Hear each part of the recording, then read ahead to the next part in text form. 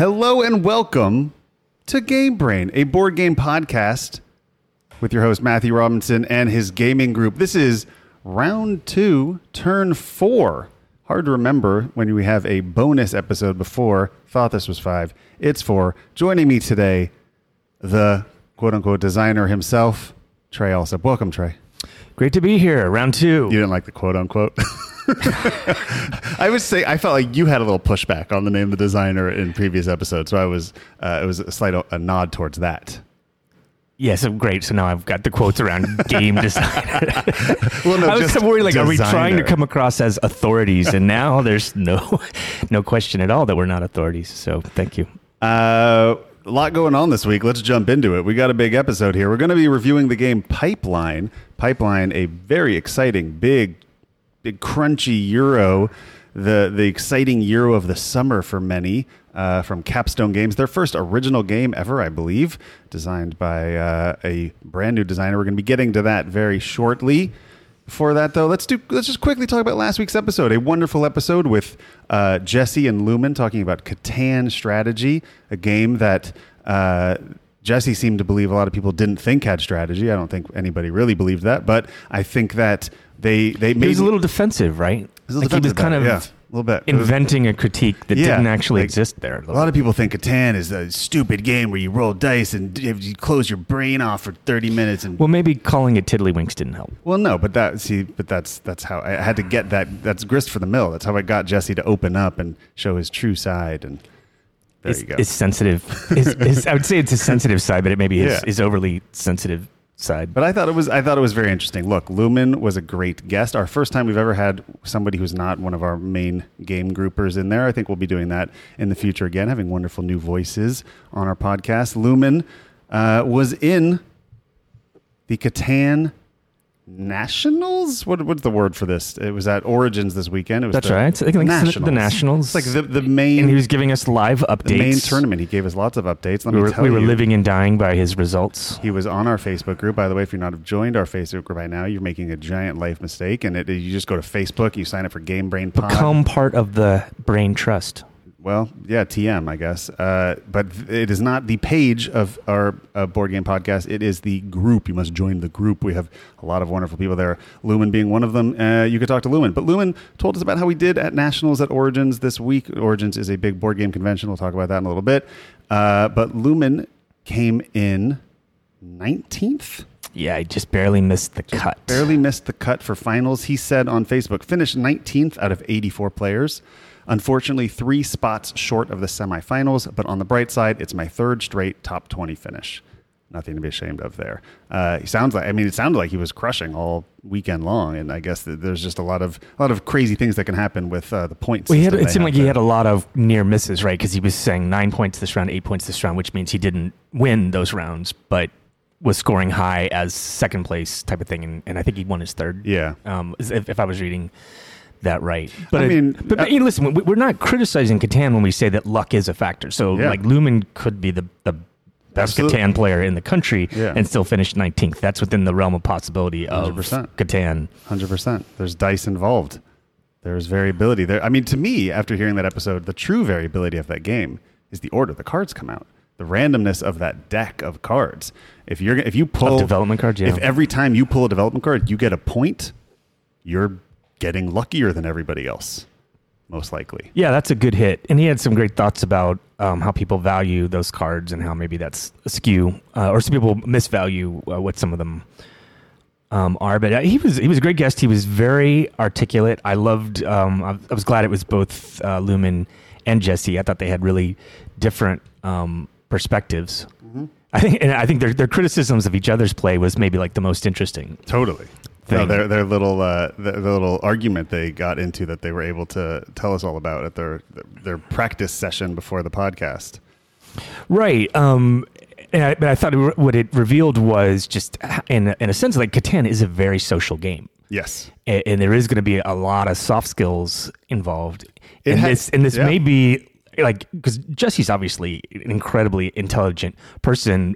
And I felt like that conversation may have revealed that if what he's lacking in Catan may actually be that like final step of soft skills. Yeah. I mean, I felt like Lumen was telling him that in a number of different ways, that he was almost like too closed down in how he was relating to the rest of the table. I think two things. I think Catan has a lot more in common with Avalon than I had ever thought before until hearing the episode. But I also think the same issue Lumen was having was the same issue that people who have been on Jesse's team when he's the good guy in Avalon have had before, Right. which is that his focus on obfuscation trumps actual strategy. It seems a bit potentially. Sometimes, like when he's been Merlin and he's worked so hard to not be caught as Merlin to the detriment of his team, who's dying to know who Merlin is and get some help. Sounded like we lost, but no one figured out I was Merlin. Sounded like Lumen was having a little bit of the same issue at the table. But hey, man, we all have our strengths and weaknesses. Well, there is something. I mean, I think when you talk about games like Diplomacy or Catan in this case, you can generalize it to take some bigger lessons about how to play board games. And you know, I haven't played tons of Catan, but I did feel like my philosophy whenever I play this game is that it's a game of mini alliances. Right. Mini and mini. Right. It's very transactional. And although they were kind of downplaying like when you should trade a lot, generally I feel like you should. Like I feel like that's what they were saying. I feel like yeah. But like if there's 4 people at the table and the only trades that are made is I make a trade with every other player, I'm probably going to be the one who wins because everybody else has just made one thing that helped them and I've done 3. Right. So. Well, if they're playing correctly, though, at some point they'll recognize that you're doing better and stop trading with you as much. But yeah, and that's and then of course, like when that happens is a thing. But it's also the case that I feel like when you trade with everybody, then that's almost like you're just being fair. I trade with everyone. Again, like the table image really enters into it, and you know, I think Jesse's table image as a Catan player might have come into the conversation of the podcast a little bit because I was listening to that thing and I kind of wanted to play the robber on him myself. Just listening to him, I was like, I can't wait to play this game and just roll a 7. Well, Jesse, go ahead and bring Catan by sometime. I do not own it, which is funny for a large board game collection that I have. What's next on our list here, Trey? What is ADA I see on our outline here? Okay, so from our, just want a tiny little update here. Please. From our last conversation with Dimitri, when I was a guest on Dimitri's episode, and he asked the question, why are there no board games about lawyers? And we started describing, well, what would a board game about lawyers look like? Right. And I started describing something that might work, and he said, okay, you're designing a game. I've actually taken that challenge. I've started to work on a game called Assistant District Attorney. Stop. Really? Or ADA. It's actually going very well. It's a worker placement game. Do you have to give Dimitri some sort of intellectual rights? Absolutely. Intellectual rights don't matter at all. Absolutely not. No. Board games, amazing. But I've even got some pieces here that I've brought in. Stop it. Wait a minute. So our podcast has inspired a potential game, board game that could be reviewed on this podcast. or potentially, or take advantage of the podcast to kickstart my own Game Brain approved. You have some fancy wooden pieces here. What are these? Okay, so these are the initial resources for the game in which you are an assistant district attorney. The game assistant district attorney. Yes, everyone is an assistant district attorney, and it's like a career game, like where you go, because like so many people become assistant district attorneys out of law school with the idea of moving on to something else. Okay. Some people stay in the district attorney's office. Like my father was an assistant district attorney in Dallas in the 60s. But it's a leaping point for a lot of different career options. And so So anyway, it's a very exciting board game theme of I'm an assistant district attorney. And so like what am I doing in my job? I'm pleading cases, I'm taking cases, I'm schmoozing, I'm working towards kind of like a certain goal of what kind of lawyer I want to be. I need a kind of excellent conviction rate. Yeah. So I'm coming up with a whole worker placement system of like, what do you do with every day of the week? This is a worker placement game. Yeah, and the workers you're the worker, but you're essentially like scheduling your week. Okay. Like I'm going to be in trial on Tuesday. Right. So on Monday, I need to have done the law work for this case, and maybe on the Friday previous, I had to investigate the thing, and like I'm deciding like which cases am I pleading, which cases am I taking to trial. So your workers are denoting your time management skills for that. That's right. It's a little bit like a spin on viticulture. Yeah. Yeah. You're deciding where you're going to put your energies for that harvest. That's right. Yeah. And so it should be like a simulation of the life of an ADA. Right. Are you working through the weekend? Right. Or, are you spending your Sunday recuperating and getting more energy? Right. Or did you, or did you just use, put or a did, happy face wooden piece up? or did you, spend it in the law library? Here's a little book token. I have a Very book lovely. token. I've got a little investigating Yes. lens, and I've got like a little star, which is like your star power, your schmoozy, your ability to convince people. Okay, Right. So Your charm. early stages. So just sometimes that's the way. I tend to be theme driven. Right. As a starting point, and Yeah. so using. The exciting life of an assistant district attorney as the basis of a board game. Wow.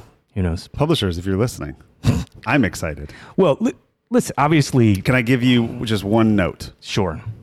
I think we can find a more exciting title Then ADA. than assistant district attorney. I think Containers taken. I think for right now we can call this working title assistant district attorney game.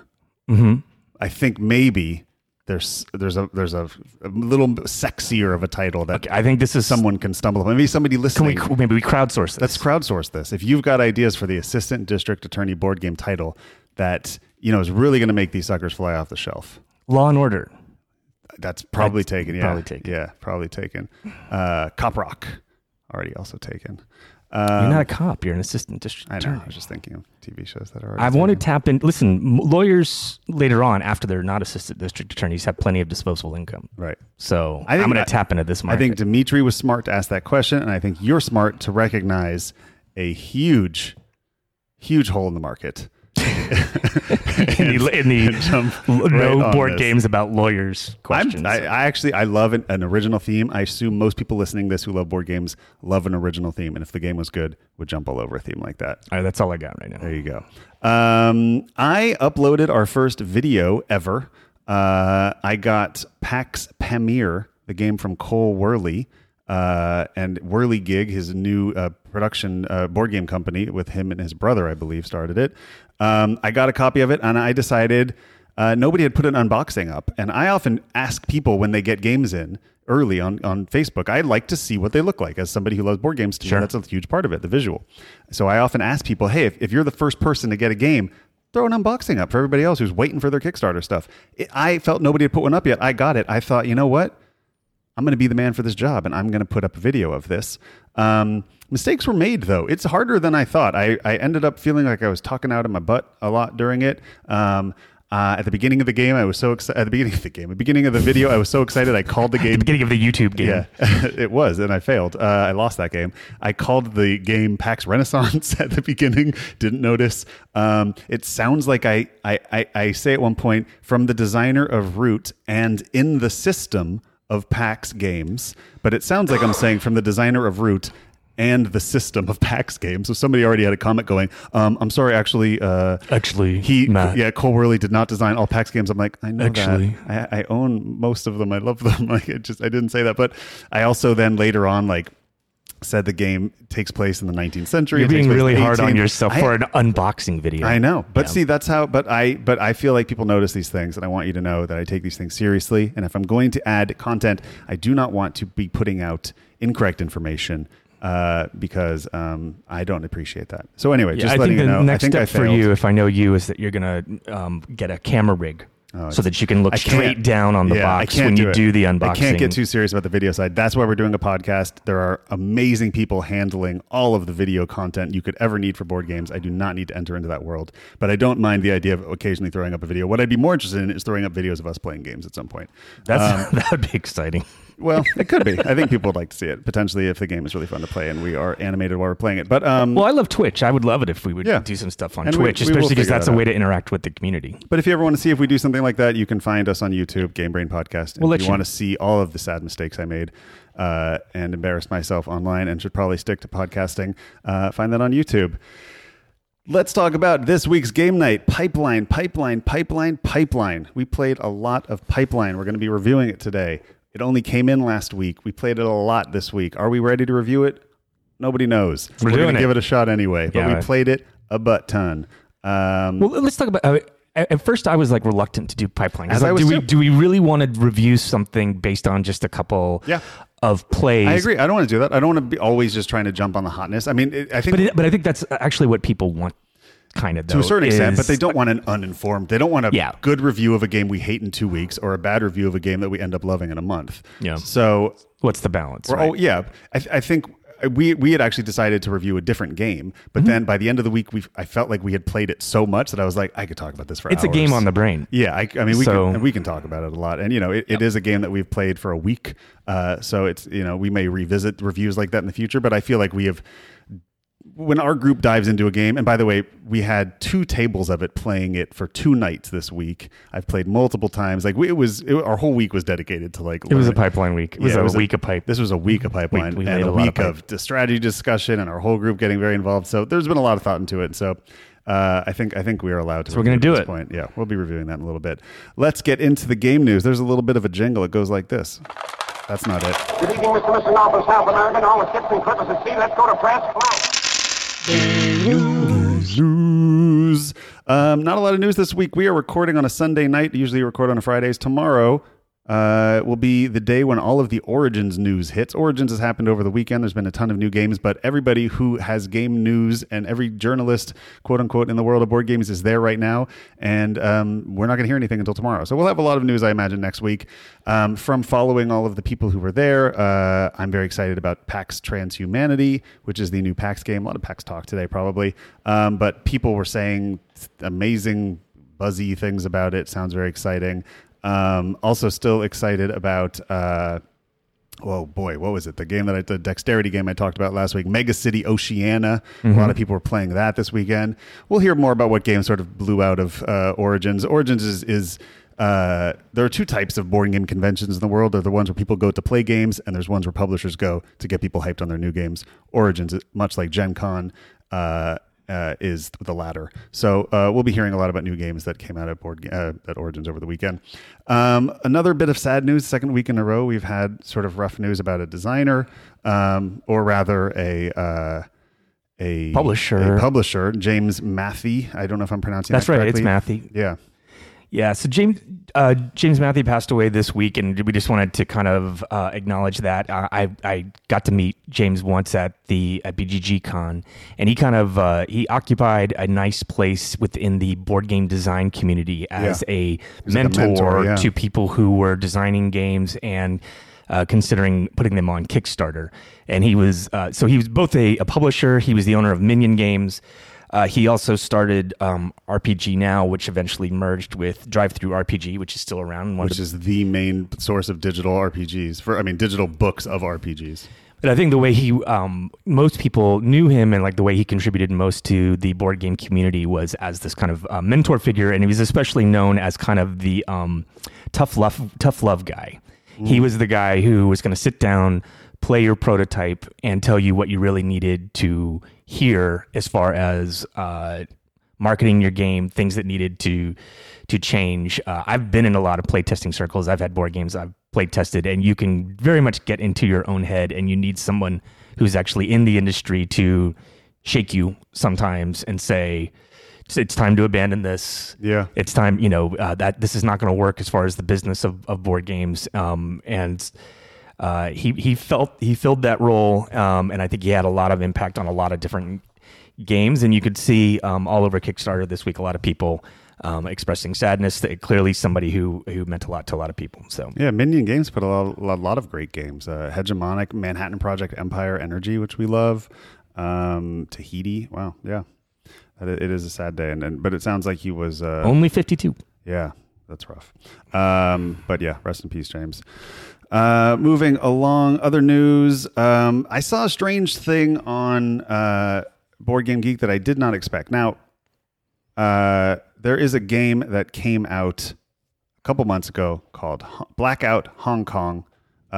Interesting because it was designed by Alexander Pfister, designer of Great Western Trail. Very excited for it. A heavy Euro.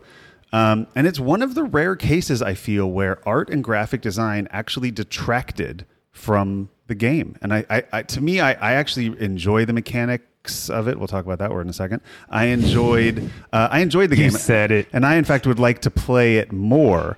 But it got a very hard pass from our group. And I think one of the main reasons is the graphic design is wildly uninspired. And out of the blue, in the last couple weeks, the second printing has started trickling out into the market, and it has a brand new designed board and cards and player board. I will not say that it has reinvented the wheel. Trey, I can try to just show you this if you want to check it out. I won't say that it's wildly different, but it definitely is. It's less dark. It's That's less for sure. dark. It's not just black on black. It looks a little more thematic. It looks a little sexier. I think it's an interesting game. I think it deserves more of a chance than we gave it. But I do think It still made a number of top 10 lists. I mean, there was a lot of people really loved it, but I think you're right that there was like this hurdle to overcome. Yeah. Especially on the map itself. If right? it looked as good as Great Western Trail, I think it's a hit. It had like good character art. I like the vibe. Sort of, yeah. I mean, it's such an interesting theme. The power has gone out in Hong Kong, and you're a good person who's trying to help other people. That's a cool theme. It's more than the power's gone out. It's kind of like the world is over, isn't it? Well, no, it's like day 3 of a major blackout, and there's no worldwide crisis. No, it's only in Hong Kong right now, okay. and there's no sign that it's coming back on anytime soon, and things have started to turn a bit apocalyptic. Which is naturally would happen in a situation like that. If you're in a mega city in the world and the power on day 3 is not back on, and people are going to start taking things from each other. If your food's rotten and you run out of water and et cetera, it's going to start getting a little crazy. And so you are a good person trying to keep things together until the lights come back on, which is just it's a great theme. It's just fun. There's a cool, like he did a nice job of making you feel like a superhero for doing good deeds. Right. And the thing is that the artist who did this was Chris Quilliams, who's done fantastic games. There's a lot to like about this one anyway. It's a budget issue, 100%. Like it was a scheduling. It's or like, something. dude, we're giving you no money and you've got like a month. I'm also talking out of my butt and don't know if any of that that was. is I think true. a lot of people got that impression. It did not feel like there was a lot of love put into it. I think we can say that. But yeah, I don't know. They're getting a new. It's out. It's on shelves. It was just done with no. So it's not an alt. It's like this is what it looks like now going forward in new print. But they did not announce it. They didn't do it. It's just all of a sudden people were buying the game and opened it and went, that don't look like what's on BGG. Isn't what's going on here? So anyway, I think that's interesting. Maybe there should be. Yeah, we needed another unboxing. Yeah, potentially. Let's talk about games on the brain. The games on my brain for the past week have been Cole Wehrle games. In preparation for PAX Pamir, I decided that I would finally upgrade. PAX Pamir is a new game that came out from Cole Wehrle this week, which I just got delivered via Kickstarter. You can see my wonderful unboxing video on YouTube. But while doing that, I thought, I pulled out Root again and was just sort of wanting to revisit Cole's biggest hit before PAX Pamir and realized that there was a big sort of a patch update that was kind of done to the whole game. They did a Kickstarter for it in the last 6 months or so, and they did sort of a 2.0 of the rules. And they this is Root we're talking about. This is Root, yes. And Root now has sort of an upgrade pack that you can have for free and print out and sticker on top of your old game to sort of make it the version that's that people will be getting in a year. And it was very easy to do. I uploaded the image to FedEx and spent $3 to have them print it on a sheet of sticker paper. And I have a FedEx 2 blocks from my house, and I walked there and I gave them $3 and I took it home and I cut it out and I slapped the stickers on my board and it looks perfect. And now I have version 2.0 of Root, and I'm very excited to get to the table again. And I think it is a game that deserves. I wish it was on our 8x8. I wish it was, because I think it deserves that amount of time, and I think it's a very interesting and great design. But hopefully we'll get to the table soon. I think before that, though, we're going to be getting PAX Pamir. Well, I'm curious to play the fixes, because I think I fell on the side of thinking that this game was overhyped and did not quite deserve the amount of attention that it got. Because maybe it's like, in some ways, I felt like it was the opposite of Blackout Hong Kong, which was this was a game that the look of it was arresting. Like you walk past Root and you stop. It's gorgeous. And it's gorgeous, and I clearly want to play this. Yeah. Asymmetrical powers looks very cool. And then I was disappointed in the way the game actually played. But I know some people really love it. But it fell into the category of like maybe what I consider to be one of my top 10 overrated games. Well, I'm maybe excited this to is try it again, yeah. You can't play test it enough before releasing it. Yeah. Like actually having it out in the field, especially because it's so popular. Well, that's what they said. It's going to get the plays, and you can finally address the The things. designer said, I don't think the old version is broken or bad in any way at all, but after thousands of people played it 10,000s of times, we have more data now, and I'm open to, making it as tournament ready as possible. And so this is sort of the tournament fixes for it, but also just the fixes in general. But he's I mean that game has a huge social component. Like we're talking about like Catan being a social. Like you really it's a meta. There's a meta in that game have for to sure. Talk. Like we got to stop those birds. Yeah. Yeah, exactly. Those birds. Totally. And I think it's a game that can create wonderful memories, which I believe is the theme we're going to be talking about in Paul's episode coming up soon. Gotcha. Anything else on your brain this week, Trey? I think just looking.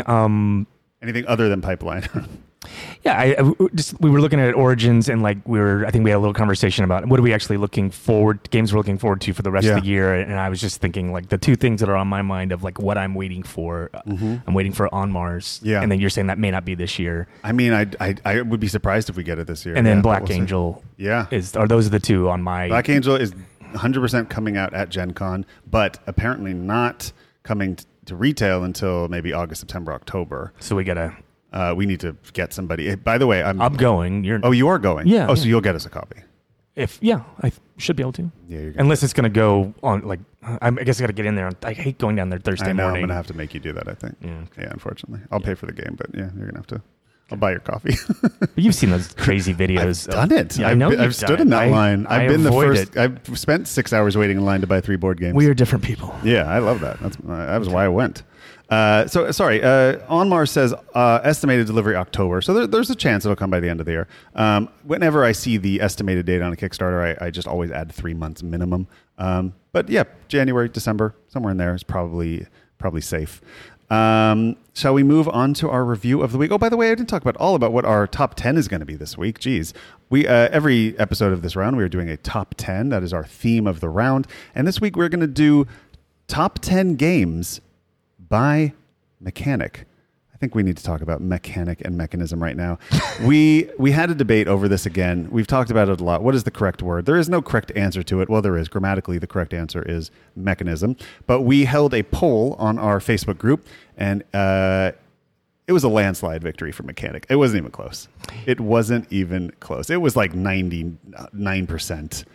Yeah. And 1%. Like everybody was like, shut up with your mechanism. Like, yeah. Everyone's sick of mechanism. Yeah. Stop saying mechanism. Okay. So you all win. You win. Look. It just doesn't matter. The morons had their say. and we're okay. You pointy-headed liberal elite with your mechanisms.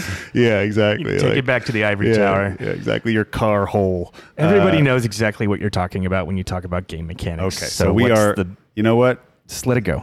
You win. Thank you. I will no longer say mechanisms on this podcast. You hear it here first. If I say it again, it's fine. No, they are no, Trey. We don't have to get down to one word. This is the beauty of the English language. I've been voted down.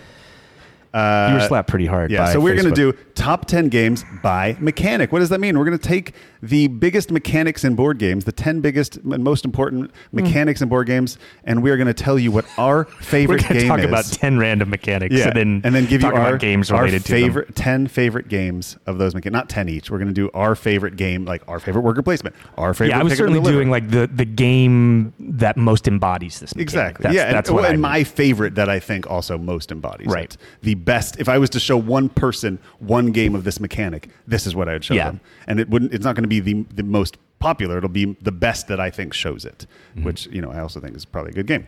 The epitome. The epitome, yes, exactly. The epitome. Let's talk about Pipeline. Pipeline is a 2019 board game, plays 2 to 4 players, designed by Ryan Courtney, brand new designer. This is Ryan's first game. Came from Capstone Games. We love Capstone Games. Capstone Games makes a lot of fantastic games like The Estates and Arkwright and coming soon, 18xx Irish Gauge, and they're the first people to reprint Splotter Games Bus. So there's a lot of exciting things going on there. Well, already they're showing a lot of who they are with those kind of games. Oh, and Ligny also. Ligny is Capstone Games as well. Ligny or Lignum? Lignum. Sorry, Ligny. What is Ligny? Capstone did Lignum. Lignum is my favorite chopping wood game. Yes. So they are known for That's kind of a pick up and deliver. for reprinting small run board games and deluxifying them, not TM, and making them more accessible and maybe with some nicer components as well. They also did Wildcatters, which is a fun game as well, and Three Kingdoms. So that is Capstone Games. This is, if I'm wrong, strike me down, but I believe I am correct in saying that this is their first original in-house developed board game. I also believe, strike me down if I'm wrong as well, that Ryan Courtney is one of the founders of Capstone or maybe even the founder of Capstone. Could be wrong about that. I'm probably wrong about that. This will show you how much research I do. I try to do a lot. Let's just talk about the game. Let's talk about the game, Trey. Let me read you a little bit about the theme. What is Pipeline about? Pipeline is the refinement of oil has long been part of the government-controlled energy sector. Amassed with an incredibly complex and inefficient system of refineries, the government has felt the severe pressures of worldwide demand and the ever-increasing global standard for refinement. Unable to keep up with demand, the government has only one option: privatizing the oil industry. This is where you come in. Seeking to capitalize on the new opportunity in Pipeline, you start a company in the oil business. You will focus on building a much more efficient pipeline network in your refinery, hiring experts that provide valuable benefits over your competitors, managing the logistics of purchasing and selling your refined oil in the various markets. You will need more than the strong economic skills. Carefully crafting an interweaving network of pipelines just might ensure your victory. You are a jerk who's ruining the world and mining for black gold, as they call it. And, really sort of right. We are competing oil refiners. Yeah. And so the theme is not like my favorite vibe in our post-apocalyptic nightmare climate change world. I'm not like super down to like be LARPing oil refiners. Right. It's a nice companion piece with CO2. Yeah, well, exactly. I'd much rather be trying to save the world. But yeah, you're profiting on its ending. Yes. Yeah, nice. we are definitely like you're right. But again, charging tickets to watch the Titanic fall into sink. like, listen, there's plenty of board games where you get to be a captain of industry. Yes, of course. And yes. you like kind of like Monopoly or something like that. You play a bigwig. Mm-hmm. Or 18xx. And we are competing mega mogul oil refiners. Yeah, I guess, look at me trying to be haughty about this after 18xx games, which are basically just rich people. I mean, how many people died building the train system in America? You're a rail baron. Yeah, exactly. You get to be like, the top dude. Horrible. So let's talk about what Pipeline is. This is okay. You want to do the basics? Yeah, let's just, for people who've never heard it before, let's talk about what this is. This is a worker placement game with no blocking in it. So it's a little bit of a zhuzhy, but you technically are placing your worker and doing things, although you're placing a worker on an action space to indicate what your action is for the round. There are 10 actions you can take in this game. There are exactly 10 actions, 8 there and 2 outside of it. Right. There are multiple government. Right. Space. And the interesting mechanic of this game is you are going to be buying tiles and building a series of interweaving pipes. And through those pipes, you will be passing invisible oil. And the farther they go, the more refined they become and the more you can sell them for. So there's a little bit of an 18xx vibe in here where there are sort of 3 companies in this game. You are building a network. Yes. Because there are 3 different colors of pipe, because there are 3 different kinds of oil. Exactly. So there are 3 colors of oil, 3 kinds of pipe. Orange oil can only go through orange pipes. There's no actual theme. It's not like orange is, Saudi Texas Arabian oil and crude, blue is Texan. They sweet. give you, there is no theme you can LARP like that. Could have actually used that. I think. That wouldn't have been bad if there was just names for them. But basically you can think of them as like train companies in 18xx. You are, you're investing in these things in order to use them on your lines. Right. But unlike 18xx, there's no common network that's being built. You're building a completely independent that nobody else can touch ever. Exactly. Yeah. And you're all fighting over the same track, if you will. This is one of those games. It is an economic game. Mm-hmm. It's heavy. It's heavy. This is a 3.90 right now on BGG. Doesn't mean much, but I don't think that's too far off. It's a heavy game. Yep. This is one of those games where your score at the end is simply how much money you have. Yes. I mean, there's some things that give you money at the end, which Yeah. you can call them victory points, but money equals points. Another 18xx similarity. This is just richest person wins at the end. Also, before going forward, we must say art by Ian O'Toole, the Stanley Kubrick of the board game world. His name sells board games as much as designers, I think, lately. He's done all of Vital Lacerda's games as well as a million other fantastic games, but this is a gorgeous graphic design. This is not a art heavy game. There's very little art. The only art in the actual game in terms of sort of evocative thematic art is at the very top of the board. There's some sort of a beautiful night skyline of oil rigs in the water. But other than that, it's just his graphic design is so clean and so you feel like you're in an Apple store or something. It's modern and sleek and gorgeous. And this game is in the top of his work, I think, so far. It's just it's clean. Yeah, it's very you understandable. want to play it. It looks wonderful. So in this game, here's basically what you're doing. You are going to be buying one of 3 different kinds of crude. Yep. Yeah, it starts out as crude, this crappy, unrefined, almost worthless oil. Yep. And then you run these 3 different types of crude through your network, and you can upgrade it up to 3 different levels of quality. Right. And there's also no thematic name to those levels, which would have been nice. Maybe there's just, level 1, level I think 2, level 3. Yeah, it's like good, better, best or something. Pretty much, yeah. Like that, but it's just 3. And it's not like... and the better quality it is, then the more it is worth.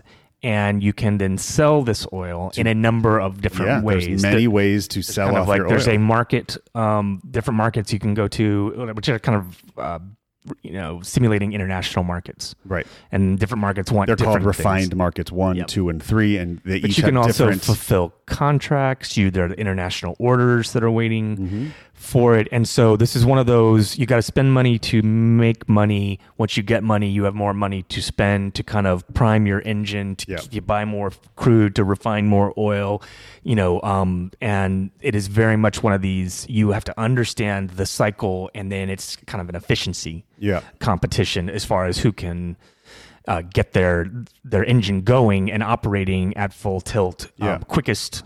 And this is one of those games where you have a fixed amount of turns in the game. And so in any type of a Euro game, when you have a fixed amount of turns, it's always the key to the game is going to be action efficiency. It's going to be, how do you get more out of each action then? How do you get multiple actions? And there's a couple cool ways the game does it. So the game takes place over 3 years. The first year has 8 turns.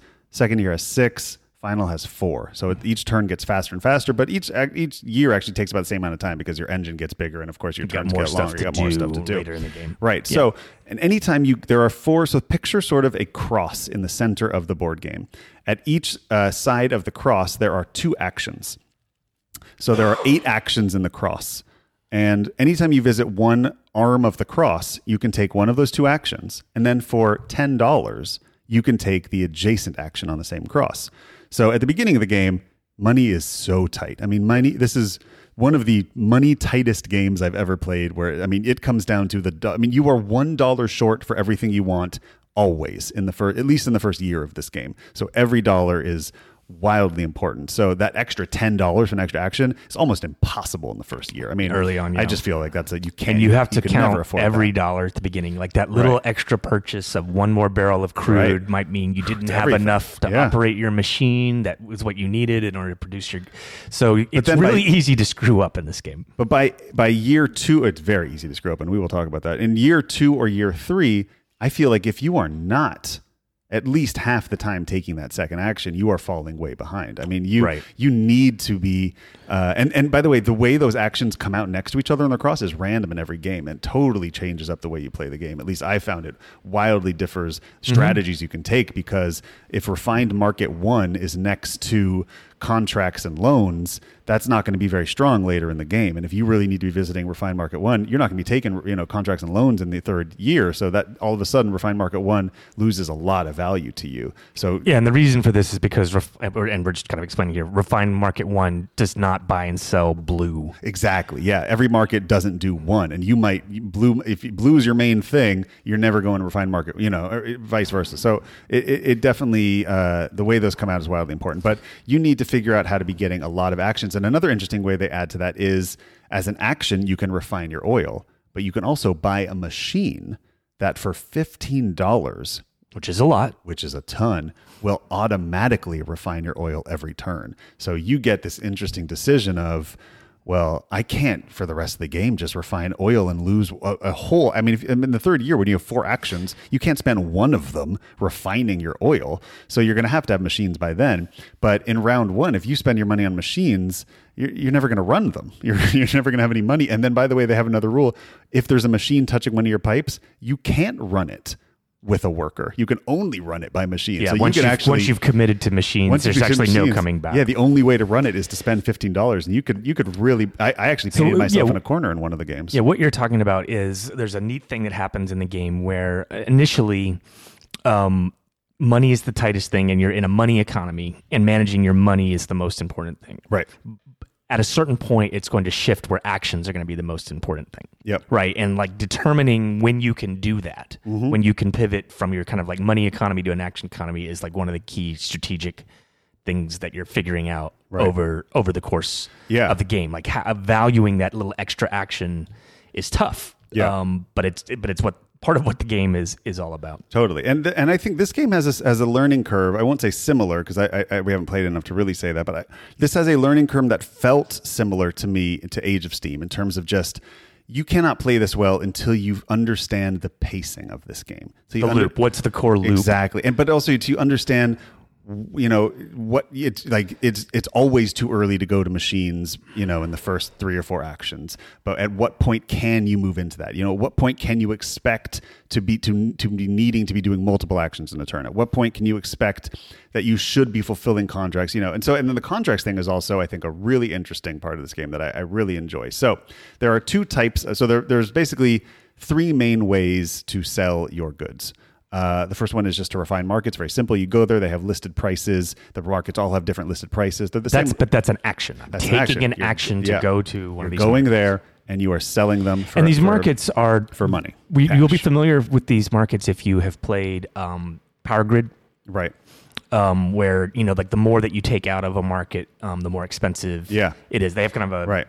Each market has a buy and a sell. So when you're buying, it's the same. It's just that there's not a different value for buying and selling. It's just I mean, when you're selling to these big numbers, and you're usually buying from these small numbers, right? But for example, in the crude market, like Power Grid, the more crude that's been bought up, the more expensive it becomes. Right. Yeah. Or like brass, also. Right. Yes. Exactly. Like buying up all the right. What is the mechanic? It's just like there's a market mechanic here, right? Yeah, and it's a sort of a closed economy. So if everybody's buying orange, and every time you buy an orange, it gets more expensive. So eventually, when you need to buy an orange, now you're spending an insane amount of money. Or it's gone. Or it's just gone. Yeah, exactly. But let's talk about another way that you can sell your goods. So there are 2 different ways. There are contracts and there are orders. So contracts can be taken as an action, and then they have a very interesting mechanic to them, which is you must fulfill those contracts every year for the rest of the game. And if you don't, you lose the contract, which you took a whole action to get, and you take a penalty cube. So there are these red cubes in the game, and every time you take one, it basically doubles how horrible it's going to be. At the end of the game, you're going to lose money. So if you take one, you'll lose $20. $20, right? You take 2, 50. You lose 50. You take 3, 100. Take 4, 150. They start by, if you've taken 10, I think it's like $1,000 you lose. So that's money you lose at the end of the game. A very good game and a very good score in this game, I believe, is about $100. About $1,000. And the best I've done is, I think I did 604 or something, which was to me was quite a good score. So anyway, so contracts and orders are 2 ways that you can sell things as well. And the contracts do not take an action to sell, which is huge. It takes an action to get the contract, but then you can just take your oil and on your turn at any point, pop it on that contract and take money. Right. So part of the decision you're making is like, is it worth an action for me to get a better price for my oil by going to these external markets, or is it, or saving the action and kind of like fulfilling a contract, especially if I do it multiple times over the game, especially and I can get the money instantly, and continue doing the things I want to do. Is that the right? This is the space you're in. Yeah, but you're gambling on yourself because you are betting that you're going to be able to fulfill this contract every turn, and it can go sideways. It can go totally sideways because all of a sudden that market could it could become prohibitive to buy that colored oil at that point. So by age 2, you've realized everybody's gone into orange now, and orange is gone, and now you just can't fulfill this, or you've got to pay $30 to rebuy it at the refined market or something. So there's an interesting thing with that. But then there's also orders, and orders you can never take. It's not an action to take them, but at any point you can just fulfill them, but you must fulfill them completely. Contracts can be fulfilled piecemeal. You can just sell one here, take $30. Aha, I need that money. Do some other cool stuff with it. Fulfill another one. So we're all racing for these orders. Essentially, like these are big. They pay out at the best rate in the game, and you can anytime you can fulfill them, you kind of do it instantly. But you must be able to fulfill it completely in order to take it. And then once it's gone, once it's taken, it's out of the game. And I think there's only 9 in the game, at all. Just boom, that's it. Yep. That's your game. So those are all interesting decisions, I feel. Let's talk about the one piece we have not talked about, which is upgrades. So then there's another element to the game that's separate from all of these, and it is basically asymmetric player powers. So everybody starts kind of a tech tree. Yep. Everybody starts out exactly the same, but for an action, you can go somewhere, and for $20, which is a ton of money in this game, you can buy a level 1 upgrade, which is going to be some kind of really exciting rule-breaking power. For example, one of them is immediately take 2 government pipe. So pipe is the tiles that you're using to build your pipe market, your pipe lines, pipe network. And then every round, take 1 at the beginning of the round for free. That's really nice. That's 4 free throughout the whole game, but you're also getting first pick out of things. Another interesting rule-breaking one is you don't pay the extra $10 for secondary action for the rest of the game. Remember when I said you take 1 action, spend $10, take the one next to it? Well, if you have this power, you never do it. That's pretty cool. That could save you a lot of money. But you just spent $20 for it, which is 2 actions right there. So and then you immediately do. It's very good early in the game. Yeah, it can be. That $10 means less and less later on. So the first time you take a power, you can only take a level 1. And then you will flip over a little circular disc that will shut down that whole tech tree row for the whole round, for the whole year. There's only 3 years in the whole game. Right. So if you want to buy a 2, the earliest you could buy a level 2 is year 2. If you want to buy a level 3, the earliest you could buy it is year 3. So you're only going to ever use a level 3 upgrade once, and it will only be in the 3rd year. And the level 3s are broken. Level 3s are nuts. You only have 4 actions in the 3rd year too, so it better be good. Yeah, but they are just balls broken, and there's a reason for that. And I think, and we'll talk about this. I think you are not meant to get them. I think they are nukes. I think they are. Well, we lose the game if we allow this person to get level 3. So we all now it becomes a somewhat semi-cooperative game here, where 3 of the people out of the 4 must work together to make sure that that person never gets to level 3, or else it's a nuke. Right, because this game has something I haven't seen before, which is Matt. You were just talking about how when you take something, it locks off. You flip it over.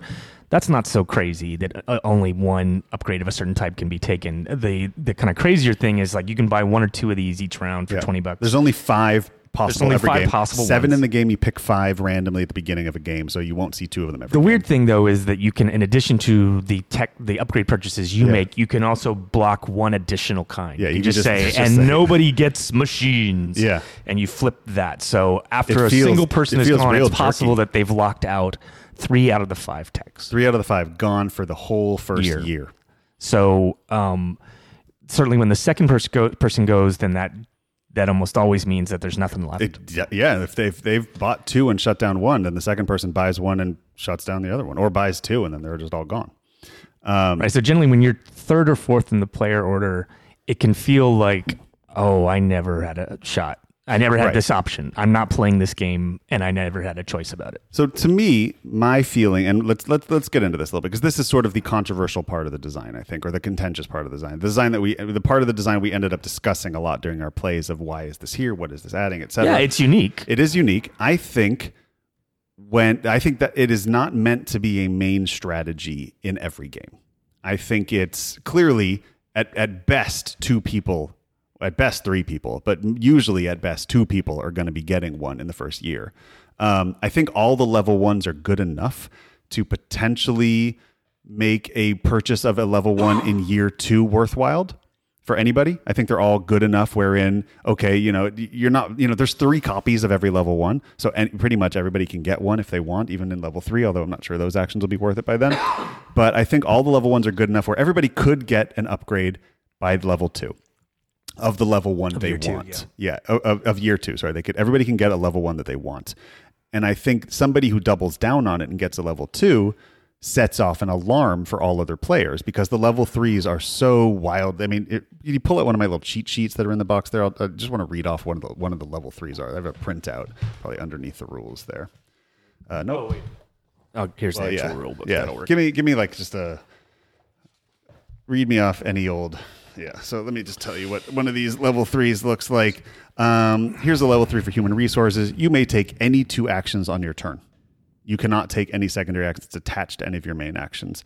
So basically, you just pick what 2 places you want your worker to go to that turn. You are no longer blocked by where the board this is following kind of something that you'll be familiar. If you play a lot of board games, you'll be familiar with kind of like the idea here is that, I'm going to get a tech, which is going to allow me to break a rule or do something more efficiently. And then that will become somewhat the basis of my game is how do I leverage this asymmetrical advantage that I have. And in this game, these things seem to be really severe. Yeah. And so the pricing of how good they are into the game is kind of priced in by people really need to be thinking about, like, I need to make sure that Matt doesn't get this. I need to manipulate the turn order so that Matt isn't going first in year 3. Yep.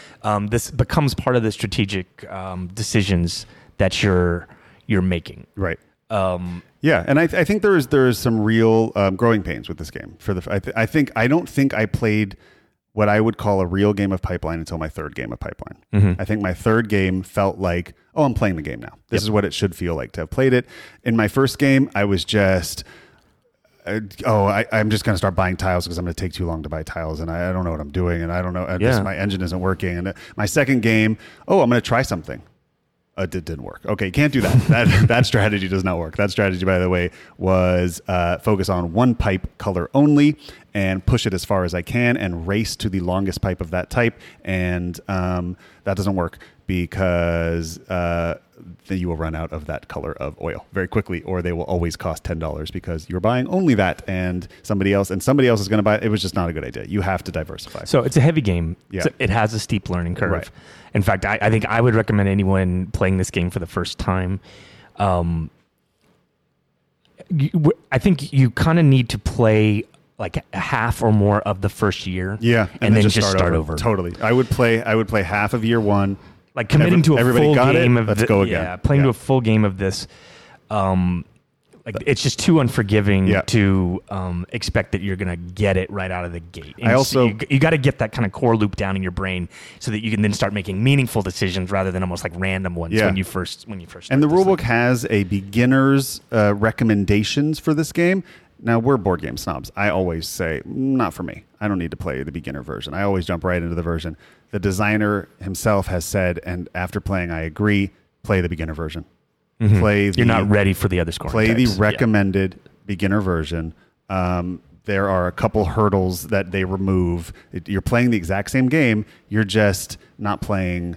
You're playing with this game a little bit needs all the without the real simplification pain. it can get for your first play. There are some the levels of how long it takes to refine oil by level. So to get it from crude to level 1, all those numbers are random. How many pipes it is. So let's say it takes 4 lengths of orange pipe to take crude to level 1 orange. Those numbers are random. It could be 7.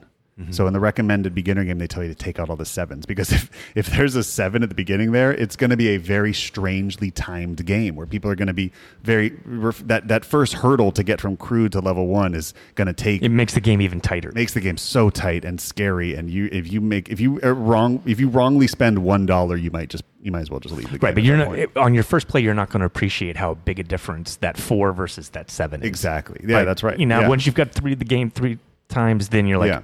Then you have a much better understanding. Another big change that happened in between my first and my third game was in the first 2 games, the people who went hard on upgrades won. And in my third game, the person who went hard on upgrades came in last. And I think that's because we realized what it does. Now, some people don't like this in a board game. And I for me, it depends on the board game. I'm going to compare it to Chaos in the Old World, which is an Eric Lang, Ameritrash, asymmetrical, dudes on a map. Yeah, it's a hybrid war game. Yeah, fun game. But it has a thing where one of the races, I believe it's Khorne, is just crazy overpowered. Okay? And you play the game and you go, well, that's not fair. That's just broken. But the designer, the intent of the game is, no. Everybody must work to squash that player. That's the game. That is the game. And until you learn how to play that game, that is the tug of war. And there's a little bit of an element of that as well in Root, which I'm coming to appreciate, which is, the Marquis de Cat at the beginning of the game is everywhere. And you look at it and you go, well, that's broken.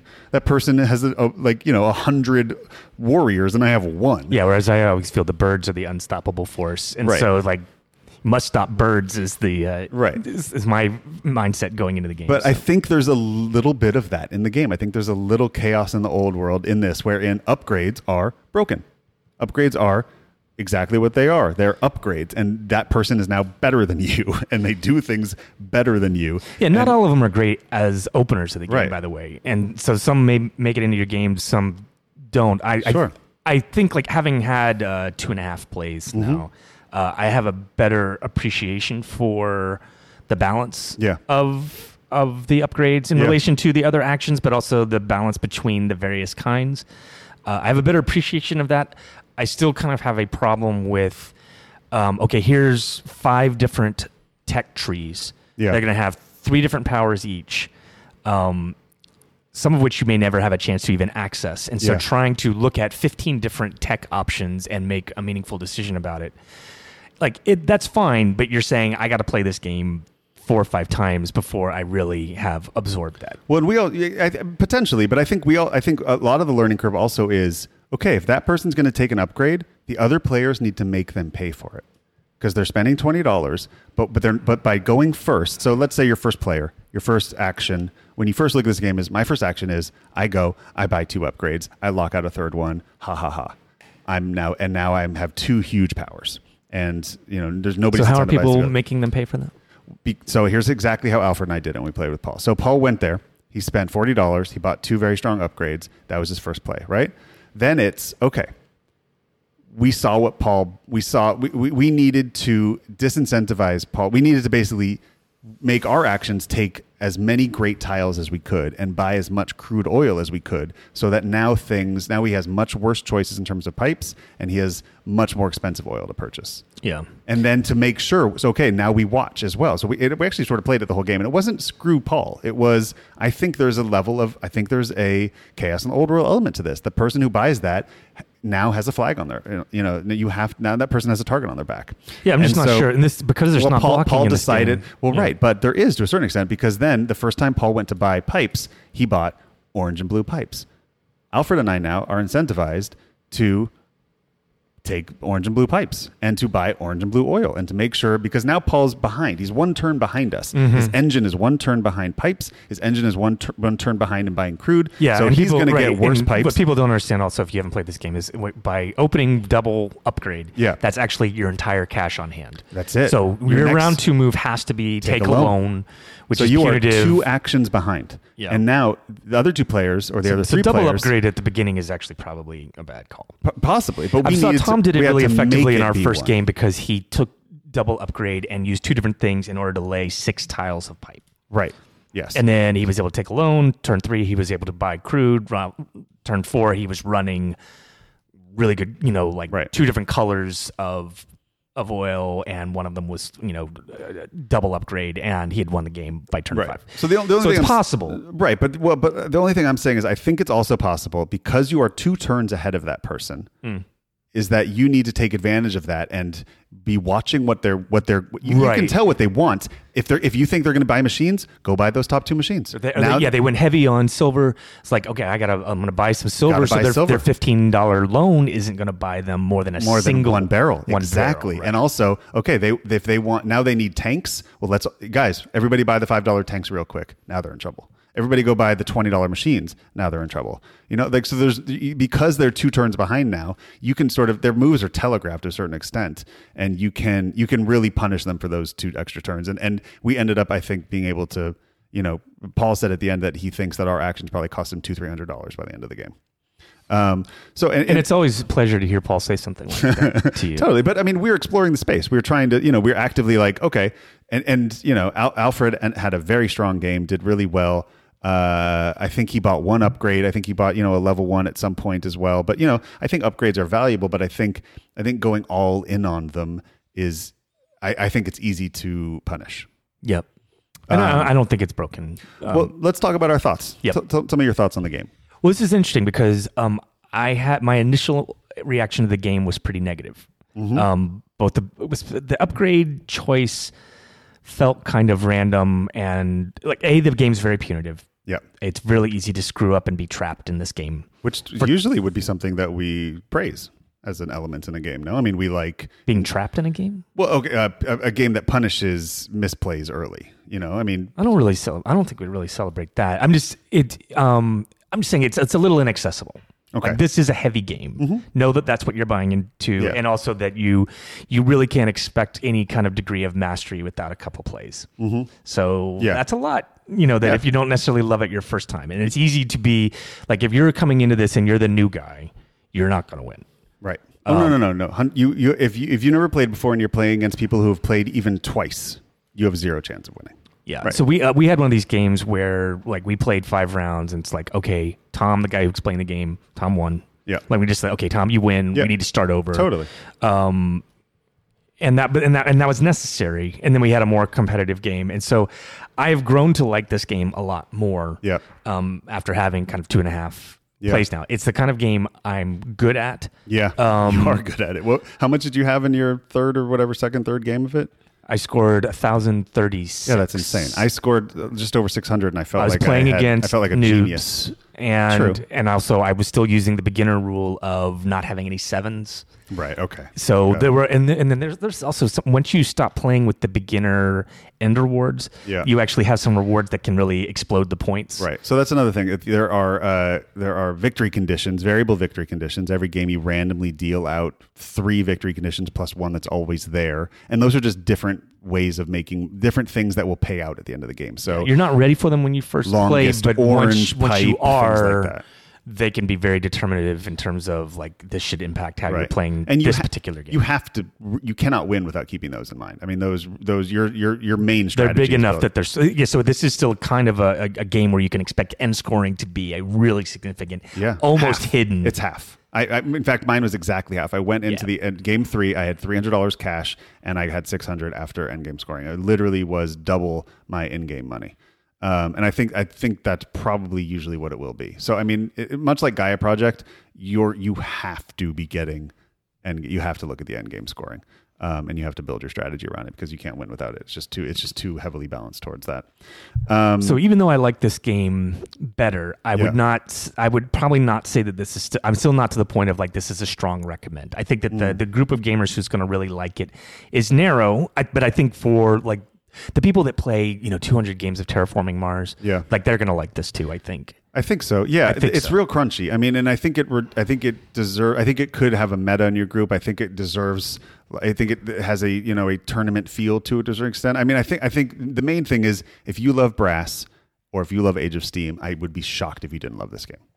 Okay, maybe not loved. I'd be shocked if you didn't those games like better. It. Oh well, I think, I mean, to say that it's even in the realm of that is a huge compliment to this game. But I think, I think if you really love those games, I think this is interesting to you. It's worth checking out. If you like heavy economic games. Some of this is just, it's heavy, and so it feels pretty inaccessible. I'm not sure, like, there's some errors in the rule book. There's some things that don't feel fully play tested. Couple to typos, me. Ultimately, I do kind of have a problem with the upgrade system. It's unique, but I'm still not crazy about it. They're both kind of like the like locking out of upgrades feels like an overcorrection because they're too powerful type of things. Like, so it's like there was more playtesting could have resulted in them being dialed down a little bit, but also been accessible to everyone. And then like my final comment is just like, I actually really love like the market aspect of this game. Like I like games where there's a market and you can kind of manipulate buy it. and sell to it, Buy and sell manipulate it, to it, manipulate it. And I actually wish there was more of that here. It's in some ways it feels like too open where you're kind of selling for maximum all the time. Yeah. And I wish there was a little bit more market, like the thing that's actually really exciting to me about 18xx games or stock-based games is that kind of like stock manipulation aspect of it. Like that's the most fun part, and I wanted more of that thing here. Whereas at the end of each year, or the beginning of each year, you actually like clear off. You reset the markets, and I feel like the reset is almost like too significant. Yeah. In the thing, but it's a good game. I'm not feeling the complete. I don't have. I do have some reservations. You're not dying to play it every day. Well, but it is sticking in my brain. Yeah. I mean, it's heavy in a way a good heavy is, and so it's sticking in my brain. So. Let me talk. Let's go over my pros first. Okay. Number one, my favorite thing about this game: if you do not have to teach this game, you can play it in 90 minutes. I think you can easily do a 4-player game in 90 minutes of this. I don't know about that. 2 hours max. In a 3-player game, we played 2 games back to back in 3 hours. 3 players is obviously going to be a big difference between 4. None of us had to teach it. We sat down, boom, we played it, and it was very quick. I think the longest part of this game is the time it takes to pick your pipeline tiles and build your pipe network. Because you can't just buy them and say, okay, everybody take your turns while I puzzle this out, because figuring out which ones you want to buy is the puzzling out of your pipeline network. There is AP. I did genuinely feel I got much faster by my third game. My first game, I could have stared at it for an hour and my brain was on fire and I still was making bad choices. My second game, okay, I'm starting to see. My third game, I kind of know what the pipes do. There are only a few different pipes. There's only a few different actual ways the pipes twist and turn. Right.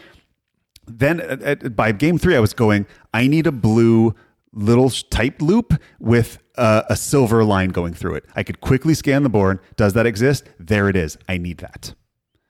And I was making those decisions by game 3. I think by game 5, game 6, I could do that pretty quickly. I think I can pretty quickly go, okay, I need a blue this, I need this. Here's how I loop it back around. You basically know the most effective way to make things is to make things loop sort of back on themselves and make sort of semicircles. I mean, at least to me, that's sort of found I'm sort of drawing a snake eating itself and then going forward again kind of thing. That's sort of the shape that I kept trying to make, and it felt to me like the most effective way to do it, and an easy way also to get other colors mixed into it.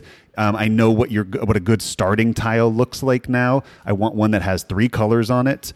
That I can build out from. So when I place my worker on it, or at least 3 different pipes on it. Right. So that when I place my worker on it, I can always. No, there's a lot of interesting barrels. things that go into the totally. The pipe but the more I played it, I felt like those decisions were coming faster to me. So I really honestly believe that this is a 2-hour 4-player game when there's no teach and everybody's played it 3 or 4 times. And with the right people. Listen, if you are the kind of person that is going to be annoyed by people staring at the board on their turn and trying to figure out what it is they want to do, you're not going to like this game. But to be fair, you should also be doing the same thing on your turn while they're doing that. There's enough. I mean, they might buy your tile, but you can be figuring out your second favorite tile. I guess what I was going to say, though, is like this is one of those games where you can't rush through certain decisions. Like you do need to study all the pipe options and figure out what's best. Yeah. And you just kind of have to be like, this is one of those games where sometimes we're just going to sit here and stare at things. Yeah. And you kind of have to be okay with that because that's the nature. But I think if you love these heavy economic games, you to a certain extent are fine with it because you enjoy that. I know a number of players who have low patience for other people's AP. And they're even the people that like call it AP the most are the people that are least patient with it. That's true. And you know who you are, and this is probably not the game for you. Then. Totally. So one of my pluses to me is it's rare you get a game this heavy that plays in this time frame. I think it does a couple things brand new that I've never seen before. I think the turn order, I've never seen that before, wherein when you decide the turn order, you decide where you're going to put it, but then somebody else could just knock you out of it. So you're not actually deciding your turn order. You're just saying, here's where I'd like to go, and we'll see what happens. I need you to talk for 30 seconds, Trey, while I go get a power outlet because my laptop's going to die. So the way the variable turn order works in this game is that only half of the action spaces actually allow you to improve your turn order. So you're either kind of like sitting still, in which case you're going to get passed up by other players that take the action spaces that do allow them to improve their action spaces. Or you're actively kind of like improving it. However, if you are going first and you're saying, I want to go first, then the person who's going second and they say, I want to go first. Well, now you're going second. And then the third person plays and like, well, I want to go first. And so now you're going third. And then the fourth person goes and I want to go first. And so now you're fourth. So there's a constant readjustment in terms of turn order where it kind of inverts itself, but only half the action spaces allow you to do that. So going last in a round is the only way to guarantee that you will go first the next round. Yes, and so turn order jockeying becomes really critical around these end of year, which actions. Can become which I think is the most important in getting upgrades, especially if you want a shot at getting those level 2s or level 3s. Which is interesting. So that's new. The tile laying, while it could be its own little mini game, I think people really like sort of building their little Tetris thing. That to me is new and not something you see very often in heavy board games, the sort of little puzzle element. It won't feel game. completely unfamiliar if you've been playing a lot of the Uwe Rosenberg games, who are kind of, where you're Tetrising your tiles. Yeah, to like fit Feast for Odin. Yeah, or Feast for Odin, Patchwork. Patchwork. Like that, yeah. He's got a number of those Yeah, now. So if you like that kind out. of thing, you're going to like the laying pipe aspect of this game. I don't typically love that, but it bothered me like you. Yeah. The more I played it, the more I felt comfortable with taking tiles and kind of knowing what I needed. And Totally. so you can grok it pretty quickly, Yeah. if quickly means I've played 3 games of this now. Another in my pro column, I've liked it more every game I played it. Now, when I first bought it, I wasn't wildly excited about it. I read the rule. It was one of those games where I was like, I bought it off of the publisher and a review by Shut Up and Sit Down on their podcast. They were blown away by it, and they very rarely, I feel, talk about very heavy games. And if they like it, I usually feel that's a good indication that it is a more interesting heavy game, because I feel like they're pretty hard on games that are not accessible to a wide audience. So I pre-ordered it on that alone, and I read the rule book, and I was like, I'm not getting excited here. Like, it seems like a little cut and dry. It seems a little simplistic. I got it to the table and that first night and I played it and I was like, this is fun. I'm having fun. I'm enjoying this. I'm not dying to play it again. I'm not freaking out about it. Friday, brought it on the table. Game 2, found it really frustrating because I tried something and it failed. But I was so determined and that to figure out what I did wrong. I was really hard on myself after that game because I just feel like I was not grokking the system at all. And then game 3, I felt that wonderful click feeling. And now I'm kind of dying to play it again. Like I feel like what you want to do is you want to have a game now with all the people who have liked the game and have kind of absorbed it and like let's take it to the next level now. And let's play for realsies now. But to me, and I very rarely will judge a game on my first feeling of it. If I think it's if I see there's cool stuff there, but I'm not like wildly excited about it, because I often feel like it's just I have not yet absorbed the pacing of the game and the loop of the game yet. So until I absorb the loop, it's hard for me to really judge a game. And if I then absorb the loop and like it more, that's usually a really good sign, I think. So I'm really excited to keep playing this. I feel like it's fast and quick and brutal, and it makes me feel smart, and it makes me feel... any game that can do that. Yeah, and I want to keep playing it and seeing if I can do better and better at it, and maybe one day cross the $1,000 mark at the end of the game. But that is we'll play with a bunch of noobs. Yeah, exactly. That's Capstone. I'm going to give it a recommend, but with a lot of caveats of you better like heavy economic games, and you better have a group that's down to play it 3 or 4 times. It's definitely and that rules out one a lot of the more people. Interesting games I played this year for sure. A very exciting game. Yeah, that rules out a lot of people. Maybe not people listening to this podcast.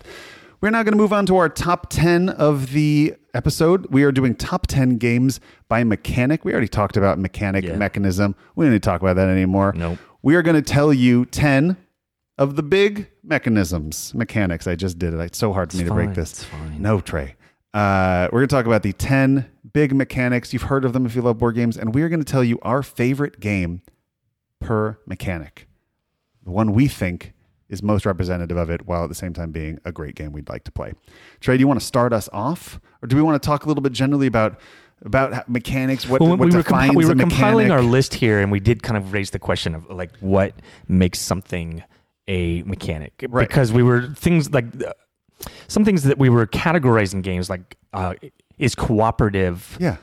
a mechanic? Is cooperative a mechanic? I don't think it's a I mechanic. think cooperative is a genre. But there is no argument about whether worker placement is a mechanic. Right. We know it is. It's the main way you play the game. It's the thing you're going to be doing. I think a mechanic is the thing you're going to be doing on your turn.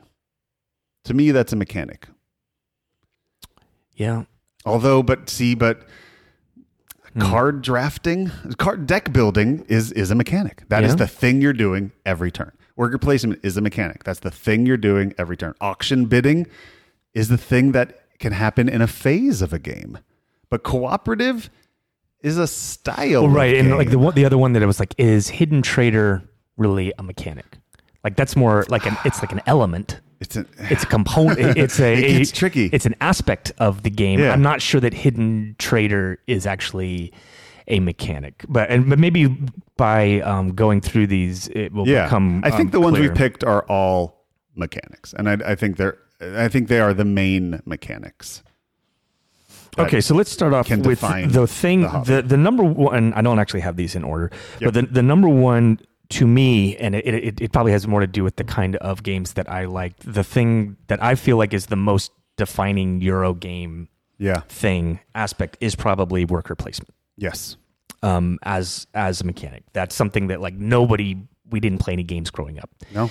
that did this, and Potentially invented by Bus, some people say, the Splotter game, made most famous by a game called Caylus, and then, of course, Puerto Rico, and then, of course, the one that I think made it a household name in our community, at least, is Agricola. yeah. And so what we're talking about with worker placement is we are going to take actions. Generally, we're going to have multiple ones per round, generally. And then you can debate whether by going to a certain action space on the board is someone else then prohibited from doing that thing. Right. I tend to think that actually is kind of an essential component of worker placement. So you don't think actually blocking is essential? Like, if I go there, you cannot go there. I think that actually is an essential Right, part okay. Yeah. of what makes something worker placement. And it's why Pipeline's not? I don't think worker pipeline is. I think it's more just like that's an action identification system. Yeah, well, what's funny is you actually don't need the worker in that game. You could just say, "I'm taking that." Yep. You could point to it, say, It's "I'm a taking that tracking action." mechanism It's a for tracking everybody. and it's to limit you from what your secondary can be. Cause it has to be Yeah, what's there's a little bit of adjacent. restriction of like if you go to refined market, Yeah. you can only do. But otherwise, yeah, you're just going, "I'm going to do that." But if you're talking about what is in my so the one that my first worker placement that I played that I really loved was Caylus. Yeah, amazing game. If you've never played it, incredible. There's Now a it great probably app people version. kind of feel like it's old, so it's not making. Oh, I'll play it, Kalis, any day. Yeah. But I'm just saying, people that are coming into the industry right now are exploring board games. Like they're probably not going to end up with Caylus. Yeah. That No, window has closed. Year 10, they will try Kalis and go, and oh, they this is should, great. Yeah. and it's great. And then for me, the epitome worker placement game was Agricola, and Yeah. that, and again, like getting to the blocking aspect of it is at the core Yeah.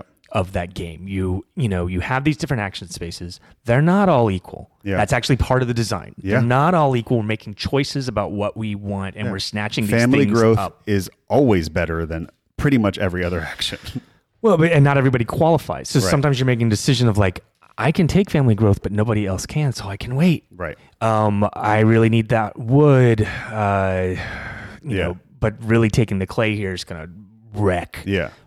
Alfred. Right. So I'm taking the clay. Yeah. There's a ton of richness in these games in terms of not just I'm getting resources, but I'm also denying things to others. Mm-hmm. So Agricola sometimes has been criticized as being multiplayer solitaire. In fact, like, it's got incredible interaction in terms Yeah. of the worker placement spaces themselves. That creates the entire game is what is that person across from me going to do? What do I need to do? What is the order it needs to happen in? And am I going to get hosed by not getting what I need here? Yeah, I mean, that to me is sort of feast or famine is sort of the feel of worker placement. It's like oh, I need these things, and that should scare me. So I need to figure out what I'm going to do if I don't, because I probably won't, because it's pretty obvious what I need, and anybody else paying attention will know what I need, and so they probably need it too. Yeah, and the game rewards you not just playing like what's the if you're playing the game in terms of like, well, what's the best thing for me right now? Yeah, and you're not looking at other people's boards and saying, what's the worst thing for them? The best thing for me might be family growth right now, but if no one else can do it, then I don't need to take There's no rush. And so you need to be able to be, you always have to be looking to the left and your right and saying, well, what can other people do? What are they likely to do? And, getting all the things you need. Sometimes it's possible because you kind of guess right in terms of what order can I do it. Yeah. So what's your number one game in terms of this? I wanted to choose my favorite that's not an Uwe Rosenberg game, because I knew you would choose Agricola, and I actually my favorite worker placement Uwe Rosenberg would be Le Havre, I think. Mm-hmm. But I Voyages of Marco Polo, if I have to play if I had to say what my favorite worker placement game ever is, I would say it's probably Voyages of Marco Polo, because what I love about Voyages of Marco Polo is you're not necessarily blocked from anything, but it's going to get a lot more expensive the later you go. So in there, it's not like there's things that are necessarily completely exclusive, but there's definitely better spaces. Yeah, there's better spaces, but it also, like, if you don't go there, or you're going to pay for it. Like, you can go there fourth. It's going to cost you all your money, though, because you're going to have to pay for the other people that are already there, and you're going to have to pay more money to go there after them, and you're going to get worse stuff. That game, to me, is such a wonderful worker placement because I can always do what I want, but I have to play that same game. I really have to figure out what order I need to do it in. So you have to have this priority list in your head, and you're making these really interesting choices about, what's my priority list, and then the economy of it, because you have to, here's how much money I'm going to need if he goes there before me. Here's how much money I'm going to need if I go there before him. And there's huge swings in your money pile that you have depending on the order that you start going places. Both of these games have an aspect of I'm taking actions to get things. Yeah. And then the part two of that is then what do I do with them? Right. How do I convert those resources into my engine? Yeah. In some way. And those games are very different in terms of like what you do with the resources you get. Mm-hmm. But the collecting of the resources is kind of like half the game. Yeah. And that's where they're actually most similar. Yeah. Because like there's no moving on a map in Agricola, right? But the kind of we're grabbing resources, we're prioritizing. What do I need here? And in Marco Polo, it's usually in order to fuel your journeys on a map, and the travel action is one of the most interesting spots on that board because the last person to go there is first next turn, and that is wildly important to go first in Marco Polo. First player is just so strong in that game, and to travel last is this really fun puzzle to figure out in order how to do that, and and have the money for it. All right, really so that segues really well to my number two mechanic, which is, and this is a super basic one, but variable. Yeah, I actually pushed back on this when you first explained it to me because I didn't feel like this was actually a mechanic, but then you explained it to me, and I completely was wrong. I actually think it's a great addition to this. So we're talking about variable turn order. Yeah. I mean, that's simple. What does that mean? It just means that the order in which players go is going to change over the course of the game based upon decisions that we make. It's not like Monopoly where you decide first player and then just go in a circle until the game ends. That's right. Now, this is not at all an essential element of a Euro game, but a lot of the games that I like the best do have it, and it adds a lot of richness. And it's one of those things that people who don't play modern board games are surprised by, because it's one of those things you introduce them and they go, "Oh, well, it's not an element in any classic board games, of the Monopoly, Clue, Sorry, Risk world. It is an invention of modern board games, this concept that not only maybe are we going to be having a different play every round, but it might not even go clockwise or counterclockwise. It might ping all over the table, and we might have very different turn orders. When we play Gaia Project, it's often the case that the order is like a figure 8. Yeah, exactly. On the table, but it just does, it also opens up prioritizing when I go in the turn order can become really important, and you can actually you sometimes have to sacrifice quite a lot in order to move yourself up in the turn order. So it just makes for a richer decision space. Yeah, and it's just not something in the simpler games we didn't know we were missing in variable turn order. Yeah. Whereas we do play like Concordia, which kind of stays as like our great light to medium weight board game. It does not have turn order, a variable turn order. Right. Like once it sets it just goes, and that's why it's one of the reasons why it stays on the lighter side. It's still it's beautiful, and that's one of the reasons that it's simpler. Do you have a favorite that uses the mechanic? Listen, we've now looked at a lot of different ways. Agricola was the one where like it was the most important, but I like Gaia better. And I'm sure that this is not unique to Gaia Project or Terraforming Mars. I mean, Terra Mystica. Yeah. But in this case, it's simply, the order in which you pass, the order in which you finish your turn, determine like the person who passes first is going to go first next turn. Right. And we're going to track that not just for who goes first becomes the first player, and then we go clockwise around, which is what Agricola does. We're actually going to say the later you go, that's the later you're going to be in the turn order reverse, too. Yeah. I'd say my favorite for variable turn order is Race for the Galaxy or New Frontiers, in the fact that you have to choose to play a specific action in order to say, I'm going first next round. And usually that is a pretty crappy action, but you're doing it because you need to go first next round. And so that's New Frontiers. That's not Race, but that's New Frontiers. Doesn't Race do it also? Isn't one of the orders you can play? Isn't that giving you Race, priority? You've got a tile and you flip and you say, this is what we're doing. Right, but doesn't one of them make you first player? I feel like it does. No? Okay.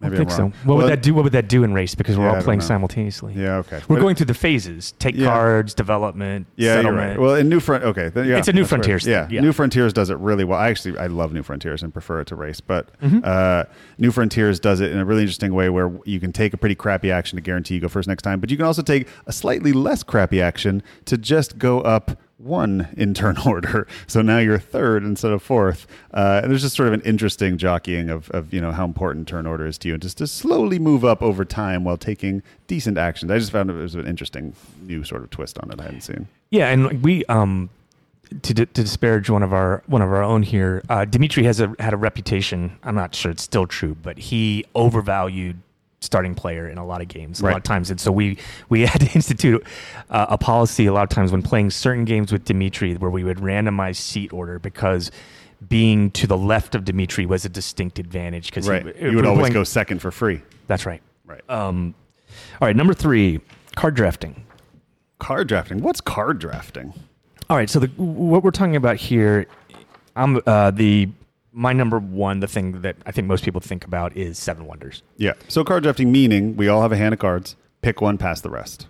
Right.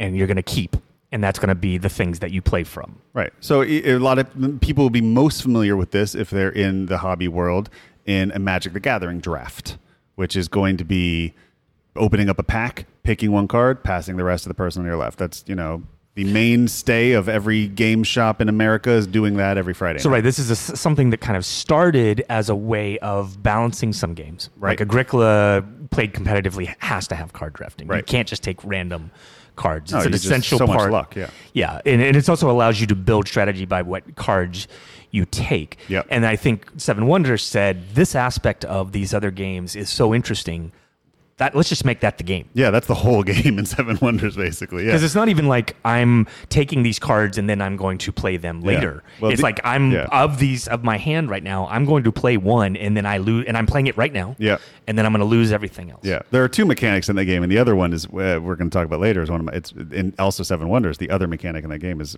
I think, a perfect version of it. But yeah, it is definitely the king of card drafting. To me, I picked Terraforming Mars.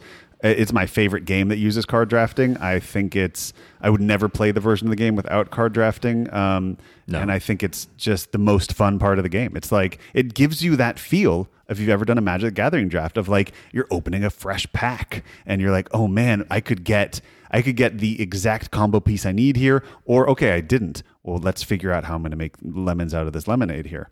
But that is a much more complicated game than Seven Wonders. Oh, yeah. Where like Seven Wonders, you're playing that card right now, whereas in Terraforming Mars, these become you're arrows in your building quiver. Yeah. And you may use it, you may not. You may even be hate drafting. Yeah. You may be like, I know this card would make the player to my left's game, therefore I must just simply buy it and deny that person. Yep. Thing. And then we have an example recently of the same principle, card drafting, where it's actually tile drafting. We played the game Neom, which is probably worth a review at some point. Seven Wonders meets SimCity. So it's really the same mechanic entirely. It's just rather than a card, it's a tile, and it's going to be placed. So that's really the same thing. That's fun. I actually didn't know that's what that is, and I'm excited to play it now. Yeah, no, it's a good game, very light, plays fast. All right. Next mechanic, not mechanism, ever. All right, the next games that have auction systems or bidding. What do you mean by that? At some point, we are going to all be bidding some kind of currency on an item. Secretly? Sometimes. Put it in your hand. Everybody fists on the table, flip them up. Flip it. Yep. So that would be like Warrior Knights. That would be Tribune that we like. That's one of our great underrated games. Tribune does that as an aspect of the game. Probably most people will encounter it the first time if you're older, having played Age of Steam and bidding for turn order. The whole game is decided by that auction there. Yeah. Or Power Grid too has a great bidding system, right? Yep. And then the one that is kind of most friendly and lightest, where it's essentially like half the game, is Castles of Mad King Ludwig, where you're bidding on rooms to go into your castle, and so you have an auction system. So it's kind of half divided between auction for getting a piece, and then you have to place it in your castle. To me, my favorite auction bidding game is a newer game by Capstone Games. They reprinted The Estates. To me, it is the only game that is just auction. Literally the game is, can you make the correct bid? That's it. That's the whole game. Whoever makes better bids wins that game. To me, like, if the world became a Hunger Games type battle and the warfare was bidding, The Estates is how you would train. Like that's the game you would play, and to get better at bidding if your life depended on it. That's the whole game. It's just who's better at crunching the numbers and figuring out the vibe of the room, the other players, understanding what their thoughts are, and it putting can also the be exact so social. number on it's so social, not just because you're bidding against other people, but there's times where I'm out of it, right? And it's going around the table, and you're like, Jake, you need to bid 12 here, please, Jake. Yeah. You cannot let you cannot let Tom get this. Yeah. So that's often a fun aspect. Totally. Of the game. But yeah, it is that. I mean, if ever a game just took one mechanic and only did that and made a whole meal of it, I think it is The Estates with auction. Yeah, it kind of boils it down. Yeah, it's just that's all we're doing. Which is like an idea I think we're going to see a lot in our discussion today, is like sometimes there are aspects of games that were really interesting that they then take and say, we're just going to do this part. Yeah. Like this part of the thing is the most interesting thing about the game. Let's actually cut out all that other stuff and just make it about this bidding thing. Yeah. All right, next up, area control. Yeah. I think this along with worker placement are probably the two most hallmark mechanics of modern board gaming. Now, this is an interesting one because I think this can mean a lot of different things. It can mean risk, right? Mm-hmm.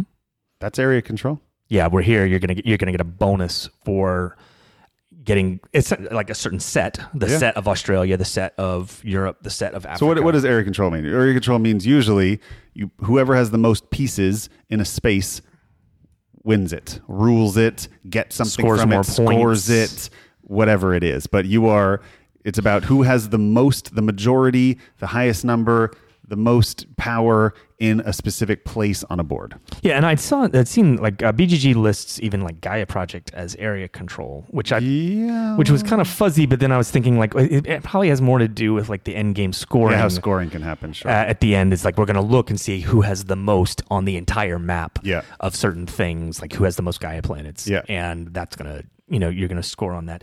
So the game that I think is the prototype or the most extreme example of this is also kind of the oldest, well, not oldest, but El Grande. Yeah, there's no doubt that is if somebody said what's area control, that's the game I'd bring to the table. So the way El Grande works is there's about 7 different areas within Spain. Within Spain, yeah. And we're placing little armies inside them the whole time, and we can manipulate it. They're just cubes. Don't get too excited. But at the end of a turn, we're going to score most of these, and we're going to say, okay, whoever wins this particular area, they're going to get 7 points, and whoever's in second is going to get 4. Yeah. And so you're often making a decision about, like, is it worth all my resources to just win this one area? Is that differential between first and third worth the amount? Or would I actions? rather score second in 4 different areas? Exactly. Usually, you would rather score second in many areas than first in 1 or 2. Yeah. But this is the decision space of the game is competing over various areas and who has enough to control. And there's probably no bonus for like winning big. If you're first place with 10 units and I'm in second with 1, boy, that was really inefficient of you. Yeah. Now, to me, El Grande is definitely the definition of that. But what I think is the game that has used it in the most genius, brilliant, incredible way is Twilight Struggle, because it is the whole game. Much like how the Estates is just one thing boiled down. I mean, yeah, you're using cards. Yeah, there's a whole, a hand management aspect to it. But the game is this area control. And the cards are just about where you're going to decide to focus your intents and what areas matter to you. And the different areas matter at different points in the game because different areas are scored at different times. And not only are you fighting over every little area on the map to see who has more power there, and it's all done with these chits. So if I have one power, and it's binary. Either I have power there or you have power there. We do never share the space. And if I have 2, you need to take me down to 0 and then add 1. So the difference between me having 2 and you having 1 is 3. So you have to spend 3 in order to put 1 there if I have 2. But then there's 3 different levels to it. And then not only that, in each little area, then each little area is built up of a whole sort of section or a continent. And then those continents are going to get scored too. are scored as well. And if you have a certain amount of control over the continent, there's presence, there's domination, there's control, there's all these different levels to it. It's such a genius way to do it. And it really feels like these intense little micro battles and then macro battles for sections of this map. And then there's parts where you just go, that's a loss for the whole game. I'm never going to worry about that. You won. I submit to you. But did you notice what's happening in Southeast Asia? Because I'm about to win the game there. Right. Like it's such rich. It's rich. It's so rich. It's such a genius game. Yeah. All right, let's skip the next one. Go to set collection. Okay. What is set collection? Okay, so I think we kind of see 2 different things here. Matt, your number one example is... You want to start off with yours? Yeah, it's Seven Wonders. I mean, to me, in Seven Wonders, you're specifically talking about green, like the green cards, right? Well, I'm talking about everything in that game. You are choosing certain types of sets. So I'm choosing resources. I'm choosing gold cards because they're all going to score differently, potentially score at the end of the game. The green ones, yes, are clear. The most I have of them, I'm going to get exponential points for them. But I think I'm focusing. So what we're saying is that there are rewards for building particular combinations of cards that are kind of explicit, and they're built in a set of specific colors. So So in Seven Wonders, the more sets of these 3 different types of icons, right, and it rewards you both for having a lot of one kind, yeah, and it rewards you for having diversity, well. Yeah. And so you have kind of almost like a grid of growing points as you get more of them. And one of those choices is, am I going big on brown cards or gray cards? And who's next to me and what sets are they collecting so that I don't have to worry about them because I know I can get them from them. I mean, to me, it's that when I think of focusing on specific types of. It's usually set collection, I feel, is cards. I mean, although you could look at Teotihuacan and the masks is definitely set collection. That is definitely set collection. But yeah, to me, I don't know. That was the first thing that jumped out at me as a game that I love in terms of really focusing on how to put together sort of rows of similar colored things in order to, maximize my score. And generally, we'll see it in a lot of games. This will be an option. Mm-hmm. And it's not necessarily like the core of the game is set collection, or at least that's you can totally do fine without taking any green cards. Yeah. In Seven Wonders. I mean, you could almost say like tech trees in like Tzolk'in is set collection to a certain extent. I mean, you're doubling down on a specific thing that does nothing other than reward you for being better at it. I mean, that's a form of set collection. I think you're in danger of getting so broad in your definition here that it's losing meaning. I mean, I think the masks are a great example. And here, like you're not getting in Teotihuacan, you're not getting points for getting the same mask numerous times. It's like you're actually trying to build a set of 8 different and unique things. Like that's the best way to score. Well, and we have a player in our group who will always go for set collection if there's a set collection element in the game. Who is that? It's Dimitri. Yes, Dimitri. And we know that. Anytime we have a game where there is something to be collected, Dimitri will collect it. But this is why it's also a good mechanic a lot of times, is because it's a way of simplifying your decision space. Yeah. And some people really enjoy that aspect of like, okay, if I focus on this one thing I can do well, I'm going to focus on that one thing. Yep.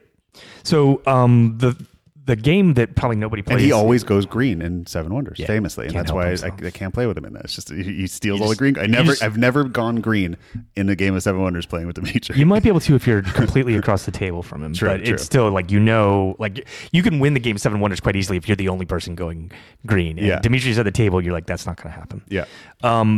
The one I remember as like my first set collection game was the old Avalon Hill Civilization game, because the economy of that game was actually based upon the number of cities you have on the board. You're generating more trade cards, in denominations of 1, 2, 3, and it was like hides, ochre, salt, and the more of each of these cards you put together, they start to grow exponentially in terms of what they are worth. So something like, 3 gold cards might be worth 81, but it might take, 9 hides to be worth 64 or something, or something like that. And so then you have this game in which you're trading different types of goods, because by building bigger and bigger sets of certain kinds, you're getting more money to spend on your civilization and upgrade things and build. And so that was the first one where I'm like, okay, you're making a decision.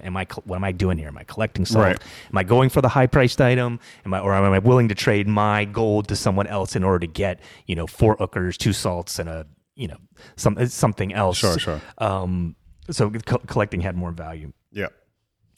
All right. The next on the list of something that's really commonplace in modern Euro games that we all kind of crave is variable player powers. Right. Asymmetrical powers, we often call them, where everybody starts out with, or at some point gains, a different play style or powers or that's strengths. A good point. Like a lot of times we will see, like Pipeline, you don't start with any.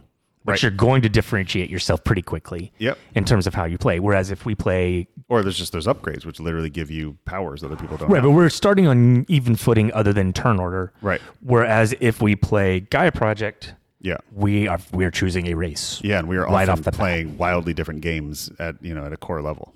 Right. And so it's in a sense, like, again, or you look at Root, I mean, that is, you're even more extreme. Literally right. playing. The rules are different for every single different race you're playing there. Faction. Races. They're just animals. Problematic one. So the game that first kind of did this and almost defines it is Cosmic Encounter. Yeah, sure. Or Dune. Yeah, I mean the same designers. Yeah, they were. Is that right? Same designers as Dune and Cosmic Encounters. I'll look them up. But they sort of they invented this sort of. But this concept. is a way of thinking about board games, especially if you're getting into design. Is you think, okay, what are the core rules of my game to make it play and play in its most generic way, and then what Cosmic Encounter does, and all these games kind of after that, is it says, okay, this one faction is going to be able to break one of those rules in an interesting way. It's Bill Eberly, Jack Kittredge, and Peter Olatka. There you go. Three gentlemen who I believe worked at Avalon Hill. So this works both to make the game richer in terms of replayability. You can try out different things by playing different factions and playing it from a different angle. But I think it also has a tremendous amount of value in terms of learning the game in the first place, because it will narrow your decision space. A lot of times you wonder in a game like Gaia Project and you're overwhelmed with the possibilities of different things that you can do. But if I am playing a faction that is really good at building up tech tiles, this will funnel you into a strategy. Yeah, it helps really narrow that decision space and say, okay, I need to be doing this. Yeah, I need to be going. You are this good path. at this. Do this. Yes.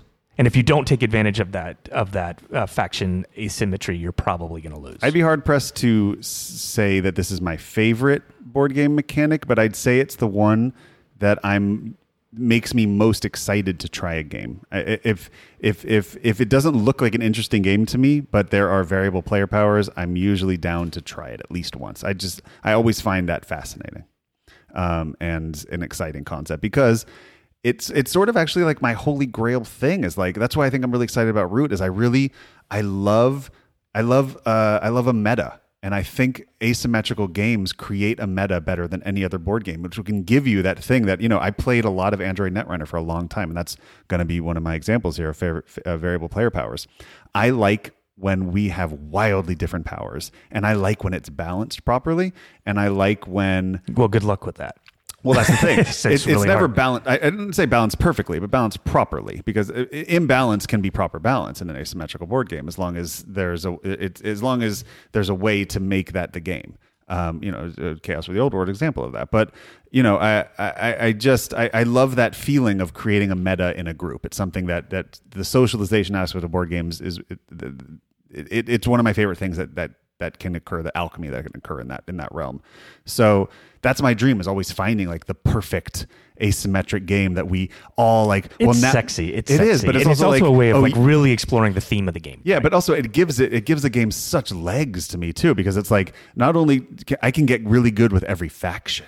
You know, like that now there's like 9 games. Yeah, you want to here. explore that. Yeah, and like, okay, even if I'm bored of the game, I've never played them before. Like now it's a whole new game to me. So I just love that aspect of it. So Android Netrunner to me is like the ultimate variable player power game, where not only is every single, you know, character in that game completely different, but there are 2 sides and they're playing completely different games. You know, corporations and runners are playing literally different games, different rules, different things they're doing, different actions, you know, but we're fighting against each other, and there's this wonderful balance. And within that, you know, your deck is asymmetric, your character is asymmetric. So to me, it was just, that blew my mind. I spent probably 7-8 years of my life very deep in the world of Android Netrunner. So when you're talking about that, you're not just talking about like the different.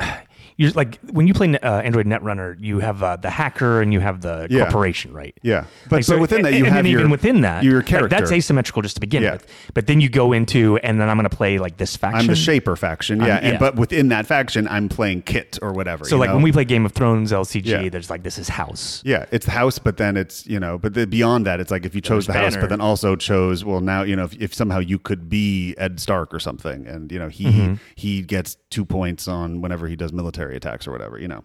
But yeah, the other version is Voyages of Marco Polo. What I love about Voyages of Marco Polo is, my favorite thing about that game is every single person that you could be in that game is absolutely broken.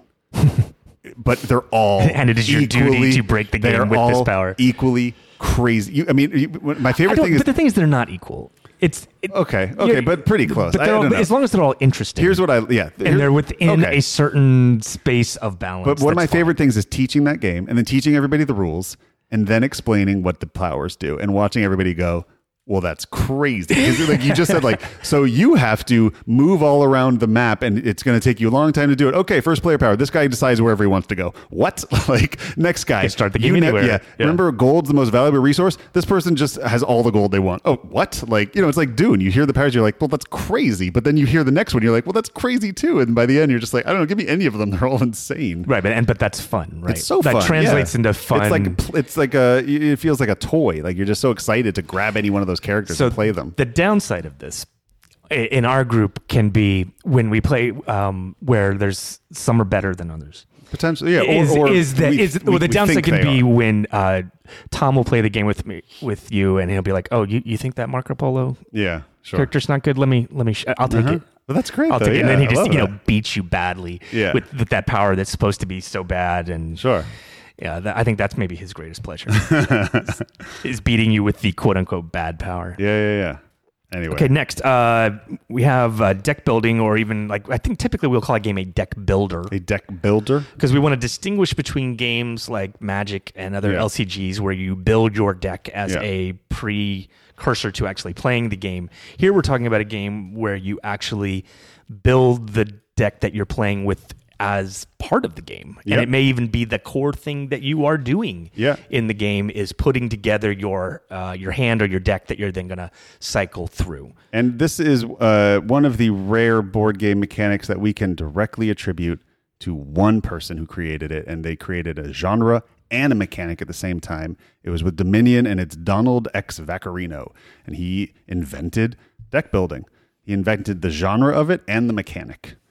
So I guess you know this story better than I do, because I thought did this come out of like he was designing a different game, right? And this was an aspect of it, and then he kind of said, "Oh, this in itself is the cool thing."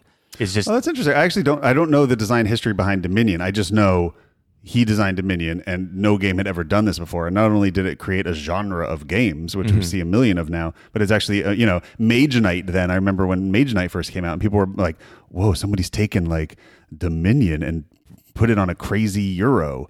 And everybody was like, "It's the deck building Euro." And now we don't even think about it. Like, just there's a concept of changing your deck throughout a game, or even Gloomhaven changing your deck throughout a campaign. It's just we just take it for granted now as like a part of board games. Right. So the composition of your deck defines the engine that you're going to play. Yeah. Well, and it's going to change over the course of the game, and maybe there's not even anything more to it than building that engine. Because Yeah. in Dominion, you kind of build your deck, you flip your cards. What do you do with those cards? Yeah. Tom Next put turn. Tom put it well. It's a shopping simulator. No, I mean it's That's- yeah, Dominion's interesting. a I often to me deck building is so second nature now. If somebody says it's a deck builder, they almost only need to tell me 30 seconds of the differences of the rules, right? And if I play a brand new deck builder, I played with my brother-in-law a little while ago, and I taught him Infinity Shard, which is a fun little 2-player deck builder game. And while teaching it, he had never even fathomed the concept of a deck builder before, nor played one. So just the concept of, okay, you have a hand of cards. No, you don't play them one at a time. Just you play all your cards. Okay, what? Like that's your pool of cards now. Okay, so you have 4 money and 3 military. Okay, you can buy something from the market for 4. Like, slow down. What? Like, it's like you're used to having a hand of cards. Okay, I play a card. Boom, I played a card. What happens? Like, nah, play all your cards. What do you have? That's what you have this round, and then buy things. Okay, can I use them? No. Where do they go? It's your discard pile. Why did I buy them? Because when you've gone through all your cards over here, then you'll shuffle those, and what? So I get them for later. But when do I get them? I don't know. They're going to be somewhere shuffled in your deck. But watching the light turn on as they realized, like, I'm creating this deck. Like then I'm building a deck. It's That's the pleasure in it, is the mind blow aspect of it. Because I'm sure there was a point in which he got it, right? Oh yeah, there's one, and then it's like, oh, now we're off to the races. But there's one of those mechanics that, like, I think with worker placement, things like that, when people who have never played modern board games see it, they're just like, well, this is why don't all games have this? They're like, well, they kind of do. You're just new to this world. Let's talk about our favorite deck builders. Do you have a favorite deck builder?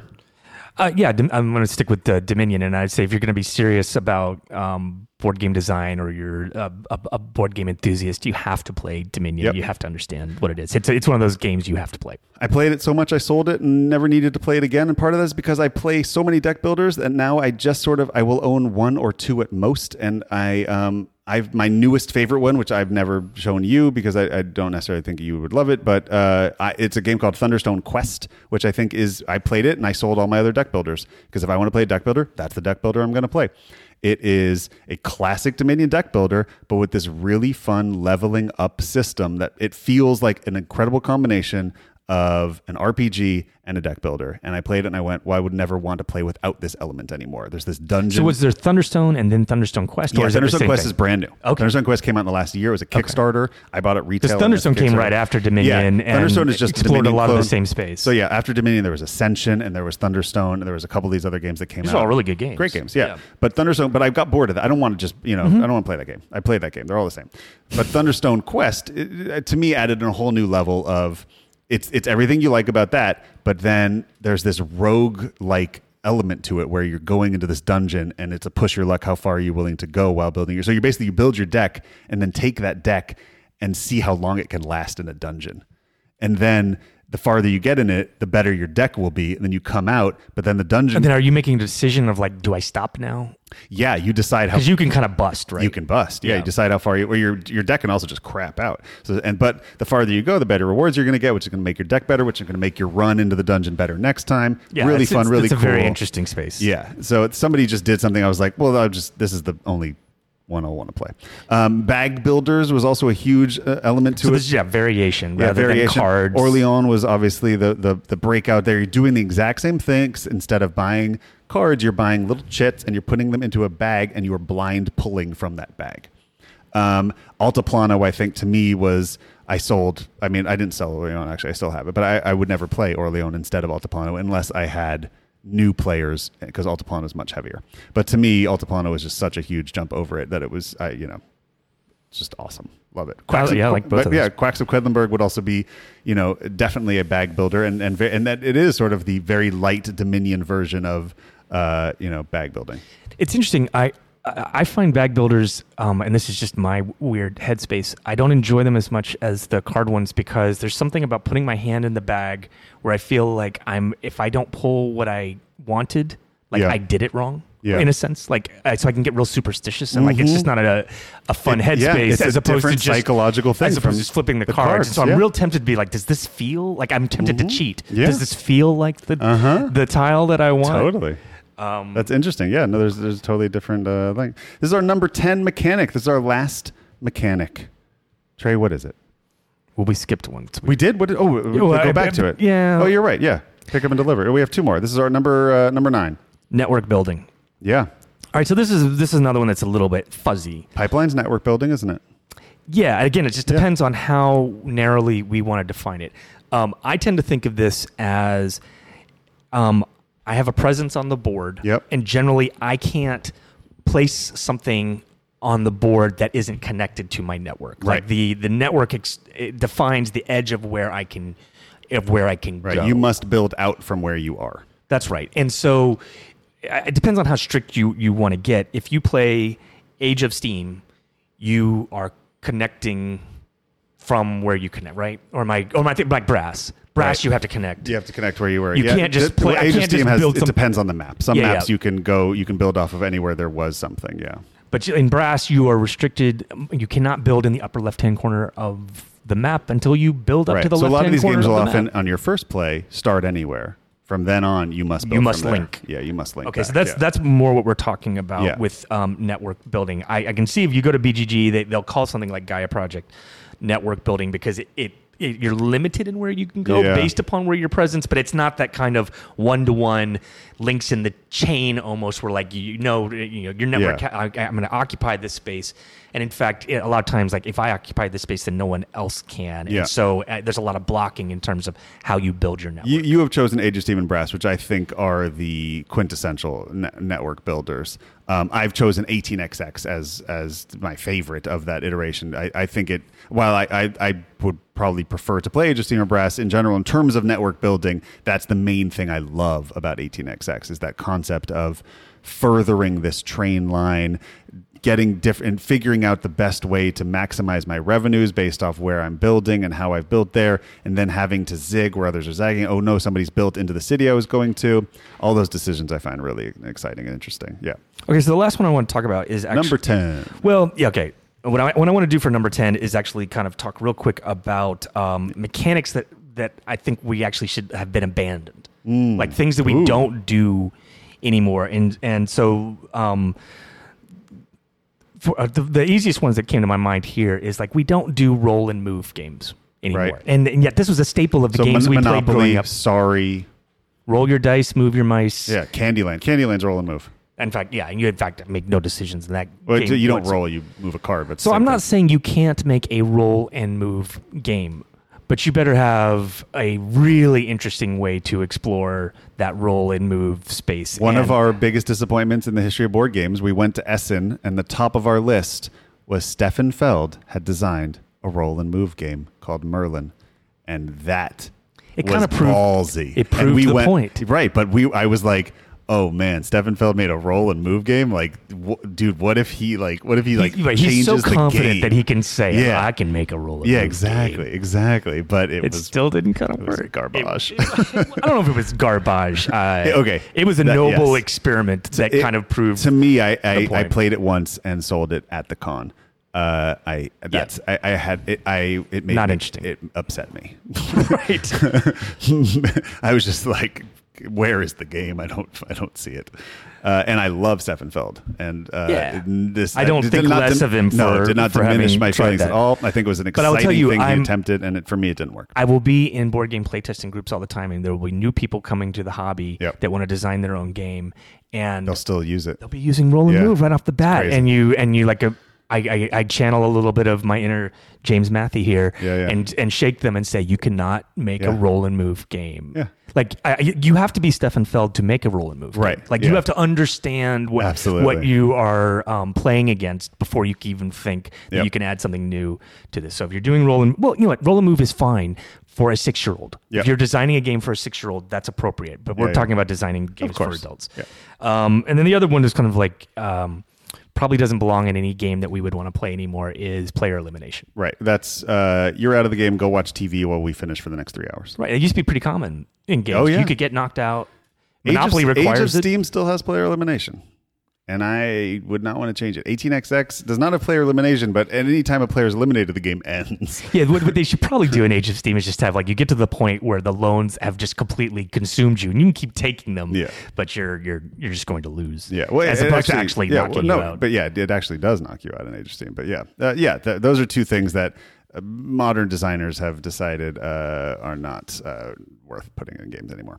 So we get to the last one because we're running a little long. I think that was my last one. I don't think we need to do anymore. Well, but that was 9.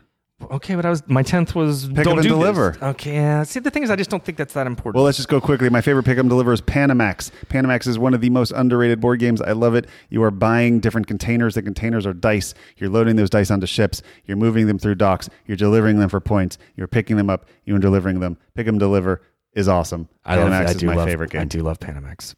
Pick 'em and deliver. Age of Steam is obviously in Container, and Genoa are definitely. Yeah, Age of Steam was the one I had. I would prefer Pick 'em to deliver play is just you Panamax. take a good. And Why don't we play more Panamax? I love that It's game. amazing. I wish. And I really didn't want to like it, Oh, I love it. but I do love it. I'll play it all day. Yeah. Look, guys, that was a great episode. We're gonna skip our went long sommelier. again. Can I ask? I would like some more sommelier questions, and I'm gonna say this right now. I feel like we've answered as well as we can answer the recommendations of gateway games. What can I play with my girlfriend? If you want a gateway game recommendation, I recommend you listen to the episode with Jake in round 1, which is the Casual Gamer Primer. We do all of the recommendations for what game you should play when your group has only played light games and you want to start moving up to heavy games. I would love some more specific questions in the future. You can email me at matthew@gamebrainpod.com. Of course, if you want to ask me any question, just ask me. But your chances of getting them right on the podcast are much higher if they're going to be less about gateway games and more specific. Or specific gateway game questions will be wonderful. I would love a specific gateway game question. Those are always interesting. But just how did my group move up? My answer is usually just going to be Concordia. Right.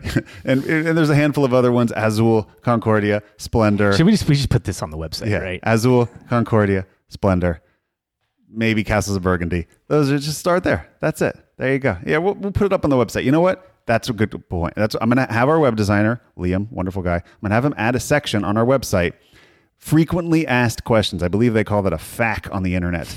We're going to have some frequently asked questions there. Before you submit your question, check out our FAQ. These have already been answered multiple times, and we were happy to answer them. But hey, But no longer. Maybe you have some different questions. That's Matthew@GameBrainPod.com, or you can go to GameBrainPod and just email me directly from there, and then I won't know your email address if you want to stay hidden. A lot of people don't like emailing because it's like, well, now I could email you back, and maybe I'll put you on some list, and you'll get a lot of ads for Valtrex or something in the future, and you don't want any of that.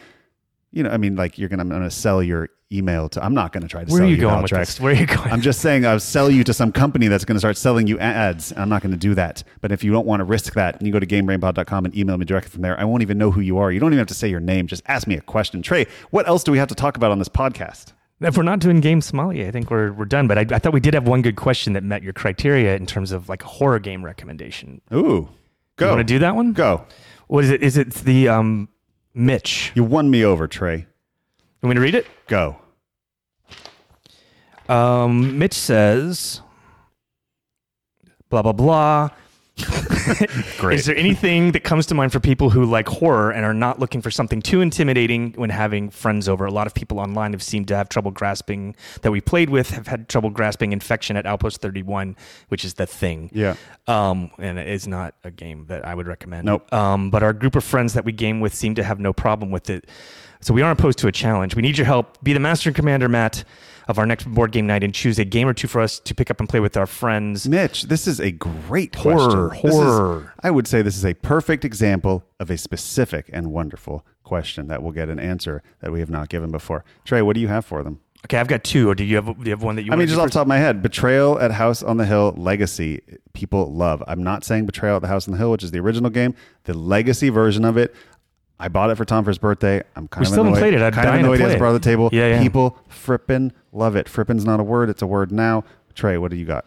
I think the next one, from what you said here about what your group wants to play, I think Dead of Winter would be a nice Yeah, Dead of Winter's fun. It's got a good horror vibe. Put on some, cooperative zombie hordes. put on some attacking your zombie group. music, soundtracks in the background. And then something that's very different is Mysterium. Yeah. the horror atmosphere Totally. of It's a seance, right? kind of like a seance. You're You're trying to getting, figure out uh, a mystery in a haunted house, and You're being fed visions from a dead From a person. ghost. Yeah, from a ghost. so it sounds like if you like the horror vibe, I think Mysterium would be a nice thing, and it's not too tough to play, and it's a real good social game I would like more horror-themed board games, like really that aren't just genuinely scary. zombie miniature. Somebody did a fests. Friday the 13th board game. I did not hear wonderful things about it. I'd be down for more games like that. But yeah, I think those are two good versions of that. I think Betrayal at the House on the Hill Legacy is what you're looking for, my friend. That's it, Trey. This was a great episode. I feel energized. I loved everything we talked about. It was really fun. Hopefully, I'm going to go informative. design a board game about lawyers. Please do. Oh, yeah. Join our Facebook group. Tell Trey all of your ideas for his board game. We're crowdsourcing a title here. I think we can do better than Associate District Attorney. It's not- Assistant, sorry. ADA. I'm not saying it's a bad name. I just think we can do better, and I always want us to do better. Thank you so much, Trey. We will see you next week. You've been listening to Game Brain, produced and edited by Matthew Robinson. Special thanks to Daedalus for our incredible music. You might know him as Alfred on the show. More on him at GameBrainPod.com, as well as everything you'd want to know about the rest of us there. Links to all of our episodes and how you can find us on socials. Join our Facebook group as well, please. Game Brain Pod on Facebook. You can reach me by email at Matthew@GameBrainPod.com or Twitter, GameBrain_pod. Thanks for listening, and go play some games with friends. Or go make some friends with games.